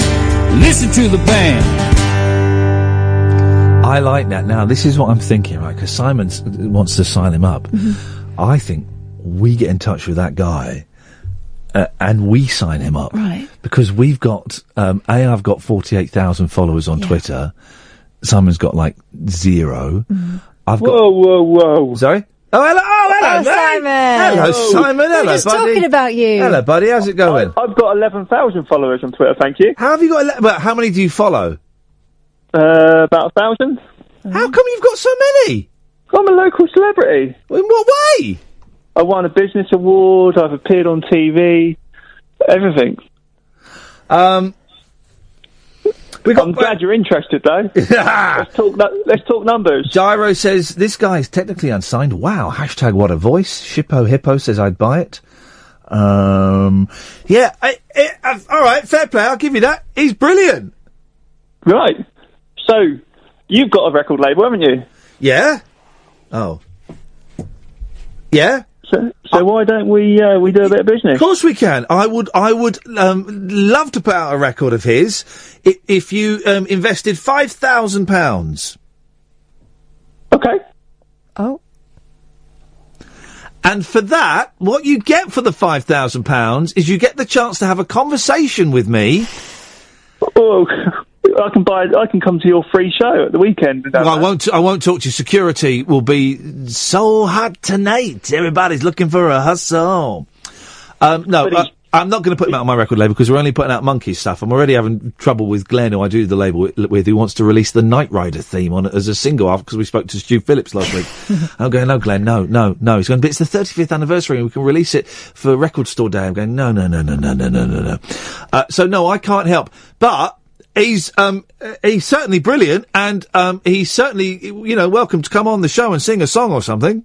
Okay, that'd be brilliant. There we go. And if you do get him on a label or something or whatever, I don't know, labels. We will get behind and give you as much free publicity as we can be bothered to. How about Simon? that? Let's talk Turkey though. Is he a looker? Yeah. Well, it's wrong for me to. Who does he look like? He said to me he knows all these old cowboy songs, and he said he always gets hassled by the other. By the crowd because they ask him where his cowboy boots are. He's a young country singer. I'm working for you. Craig's just got in touch, right? By the way, that was a cover of a Monkey song, in case you were thinking. Craig's got in touch. He says that track needs a good drum track, walking bass line and slide guitar. Wouldn't mind getting my production teeth into that. Ooh. So we got Craig wants to produce it. Oh, there we go. The team's coming together. Well, I've said to Craig, send me an email, and then I'll put Craig in touch with you. Shall I, Simon? Yeah, that'd You'd be great, okay with that? you. Craig is legit. Craig is, let me look at Craig's bio, serial sex offender and murderer. Oh, no, he's not. He's good. Craig is a radio presenter and broadcaster and stuff. And I've had tweets with him. He's good folk. If he emails me, I'll pass his email on to you, shall I? Yeah, please do. And my artist Tyler's doing a Q&A this evening on Periscope. Oh, is he? Oh, well, okay. Do you know what? Let's get behind this guy, right? Because that was brilliant, right? What time UK time will he be on Periscope, and what is his Periscope handle? About 2 a.m. in the morning. Oh, well, okay. Do you know what? His handle is at Tyler Brandon. All right. Well, if I remember when I get home and I'm awake enough, I might pop in for a little bit and have a look at that. He's brilliant, Simon. I'm glad you liked it. I wish you the best of luck. That's exciting. It's exciting. And I was a little bit dismissive of him before, but well, it seemed like such a crazy plan. It does. But then again, he's right. I have got a record label, and I release Monkeys records. You know what I mean? And I'm going to get Imani Coppola over here to do a tour, and Rick Saphire saying, his heroes were Jerry Lewis and the Three Stooges, and he ended up working with Jerry Lewis and the Three Stooges. I am a firm believer. I've at the very least interviewed, if not worked with on a slightly bigger scale, most of my musical heroes. At the very, very least. Some of them, I've been around their houses and they've played songs to me and stuff. This stuff can happen, I think. I think that's brilliant. Craig, if you send me an email, what I'll do is I'll link you up with Simon, and we'll see if we can get something going there. Billy, stay there. Come to you after this. That voice was brilliant.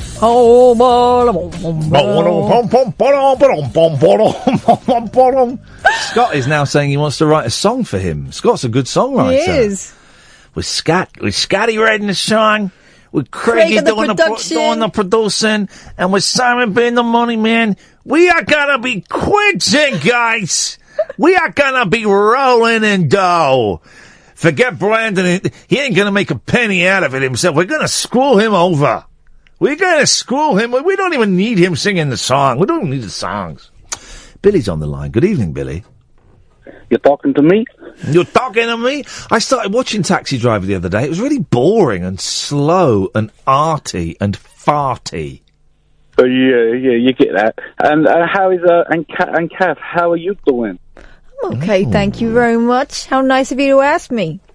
Oh, that's a very good accent. Is this your last night tonight? Yeah, I'm out of here, man. I'm done. What you going tonight? I mean, I feel like I already know Ian, but it doesn't really feel like I know you. Billy, is this Bill? Yeah, it's Bill, man. Why have you... Right, two things. Where's the Billy cut? But Scott's listening. Scott thinks you're... I like Billy. I like Billy. I don't like being called Bill. I feel like old if they call me Bill. But are you Bill? Because your voice sounds different. Are you Bill that used to phone me at LBC?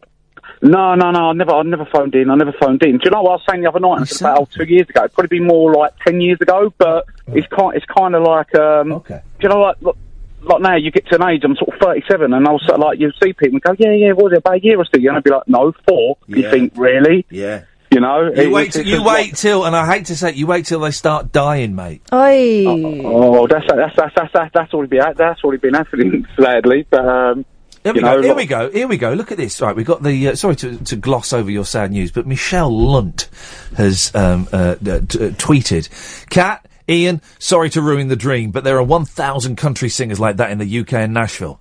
How does she know? She says, "I'm in the industry." Well, yeah, but we're not saying he's going to be like a multi-millionaire. We said he was good. What's wrong with that? We said he was good, and He was okay. He was okay, I'd say. Oh. Oh. I reckon I could do better. I could do better. I mean, if you give me the links, and I mean, my missus used to work for EMI years ago, a couple of years back before they all sold off. Yes. I mean, but I mean, it's not really my Go on then, thing, go on then, Billy. You do better.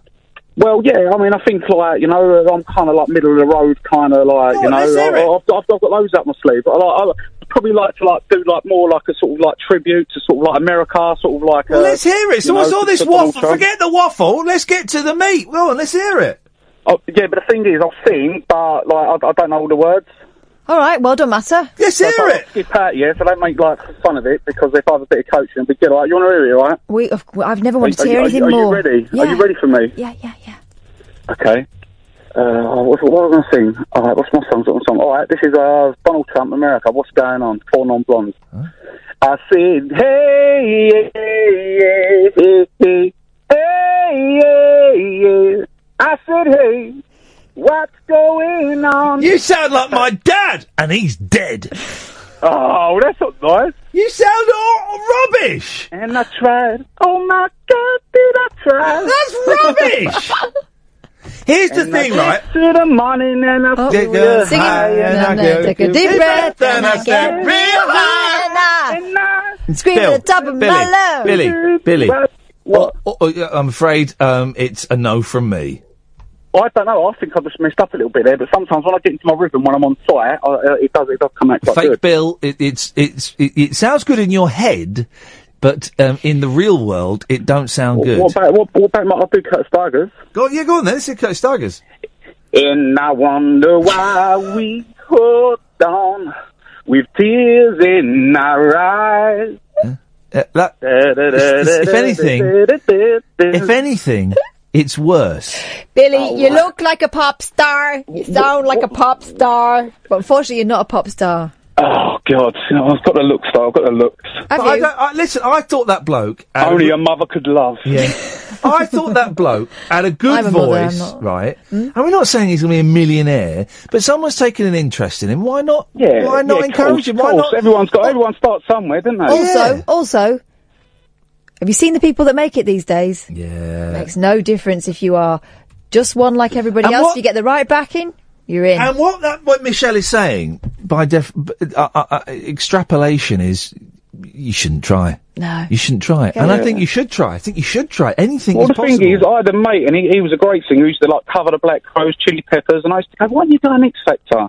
And he used to go, oh, that's all beneath, like, me. That's not what I'm about, Bill. And I'm like, but you're brilliant. Your voice, like, he was really good. And, like, had a lovely, like, gravelly voice.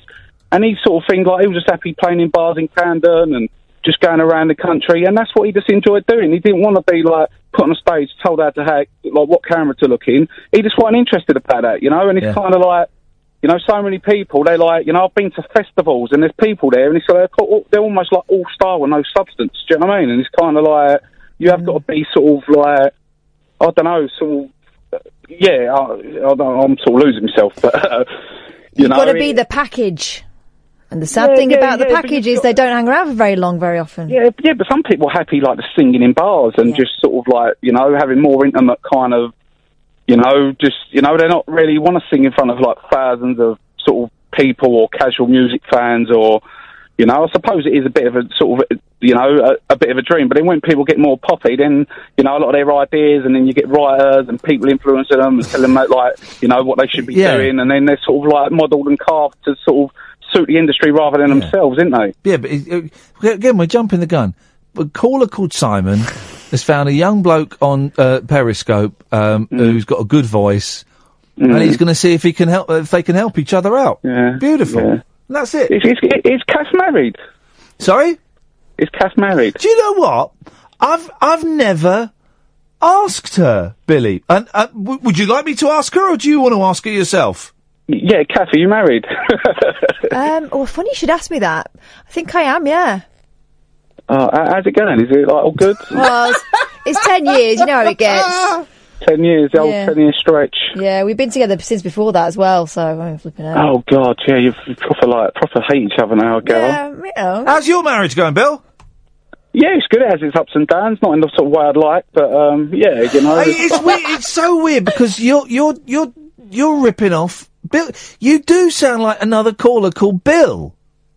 Bill. Maybe we're all the same. Maybe the stereotyping Bill. I'm not Bill, I'm Billy. Yeah, I know you're Billy, but you sound... I'm actually William. I'm Chris and William, so... All right, mate, calm down. But you're doing Bill's act, but on a better phone. Act, mate, this is me. This is the package. This is just me. This is me being me. So you say, but how do we know that? I'm a very frustrated social person, Ian. Oh, well, take that frustration out on someone else.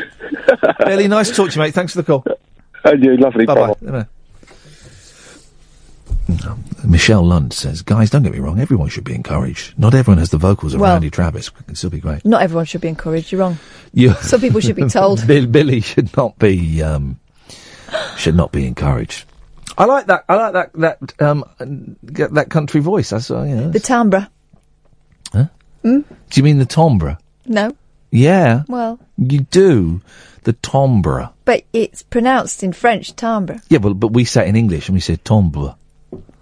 What did you say? Timbre. This has taken a really sombre mood. And I don't like that. Hey. Yeah, anyway. We've got 6 minutes to go and I just can't be bothered. Do you want to play Plum? Yeah, go on. What you got? Right, okay. Plum or bum? Plum or... up the plum? No, I don't want to play that game. Okay. Right. What was it? Plum or a player? Plum or bum? Plum or player. All right, here we go. Adult. Yes. On micro scooter. Oh, Plum, what are you talking about? Okay. Some people don't know that. I've seen a few of them around here. I've just been sent my email from Amazon recommending stuff that I should buy, right? They know they've got one, that's why. The first one is a film called The Educators. I'll read up until it says read more, and then we'll decide. We both have to agree to read more. Okay. Okay? Crime comedy about Julia Jench, a waitress who moves in with her boyfriend Peter, Stip Erseg, and his friend Jan. I don't want to read more. Hang on a minute.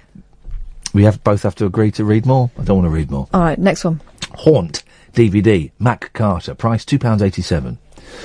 A family of 5 moves into a beautiful, sprawling dream home. One problem, it's cursed, having caused the deaths of the... I'm going to say previous inhabitants. Do we need to know that? I think I know how that film's going to go. Now, Salvage. Oh. DVD, $12.98. All right, it's going to be good then. Christmas Eve. And the residents of a quiet British cul-de-sac are suddenly plunged into a world of violence, terror, and... I would like to read more, but it's your call. In a cul-de-sac, you don't do violence and terror. Well, you do swinging parties. Do you want to read more or not? Pleasant summer barbecues. Yeah, I do want to know more. I want to read more, okay. It takes us to the page, okay. Let's see. They're in a cul-de-sac. Oh, flipping heck. Go on. Oh, baby. But baby. Oh, but baby. This looks like good. Christmas Eve. And the residents of a quiet British cul-de-sac are suddenly plunged into a world of violence, terror and paranoia when a group of heavily armed military personnel storm their road, ordering them at gunpoint to retreat inside their homes. Unsure if this is the sign of a terrorist attack or something much worse, one local mother finds it in herself to desperately fight to save her estranged daughter stranded across the street. However, with growing dread, the residents soon discover that the threat is more monstrous than any of them could possibly imagine, and survival is no longer a guarantee. A stunning debut from director Lawrence Goff, featuring an award-winning cast. Neve McIntosh, Best Horror Actress at Fantastic Fest 2009. Salvage is a nail-biting exercise in sheer adrenaline-fueled fear that will chill you to your very core. But in a cul-de-sac, though. Cul-de-sac does ruin take it the edge off for me, that. slightly. That's more of a sort of activity you get in an avenue. The cul-de-sac, yeah. Although I think I'm going to try and watch that tomorrow. All right, well, you let me know. Serpico, then the rest are famous. I heard of that. Serpico, Dune. This is a great film.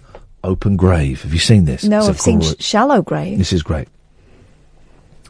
John wakes up in a pit of dead bodies. Dead bodies. In a cul-de-sac? With no memory of who he is or how he got there. You don't even need to read more, because that is a good film. Have I seen that? Didn't I tell you to watch it? I think I told you to watch it. I've seen it. And then the last one is Bridge of Spies. It's good, that film. Enjoyed that. Sombre. Macabre. And Timbre. How do you say it? I'd say timbre. That's not what you said earlier, eh? You said timbre. That's a bit like what's squeaking? Are you wearing leather? Me pen. I'm taking the lid on and off nervously. You don't see many rock stars in leather trousers anymore. No, not after the Lenny Kravitz incident. Someone, what would if a listener wanted to see Lenny Kravitz's penis fall through a split in his leather trousers? I mean, just literally dropping out. What would you type into YouTube, do you think? Lenny Kravitz penis. Yeah, I think that would probably. In fact, let me just check for you. I don't need to waste your time. It is quite okay. We got a minute, right? The 5 most incredible pieces of rock footage, right? At number 5. Afro Man smacking some woman in the face as she walks across the stage. Yep.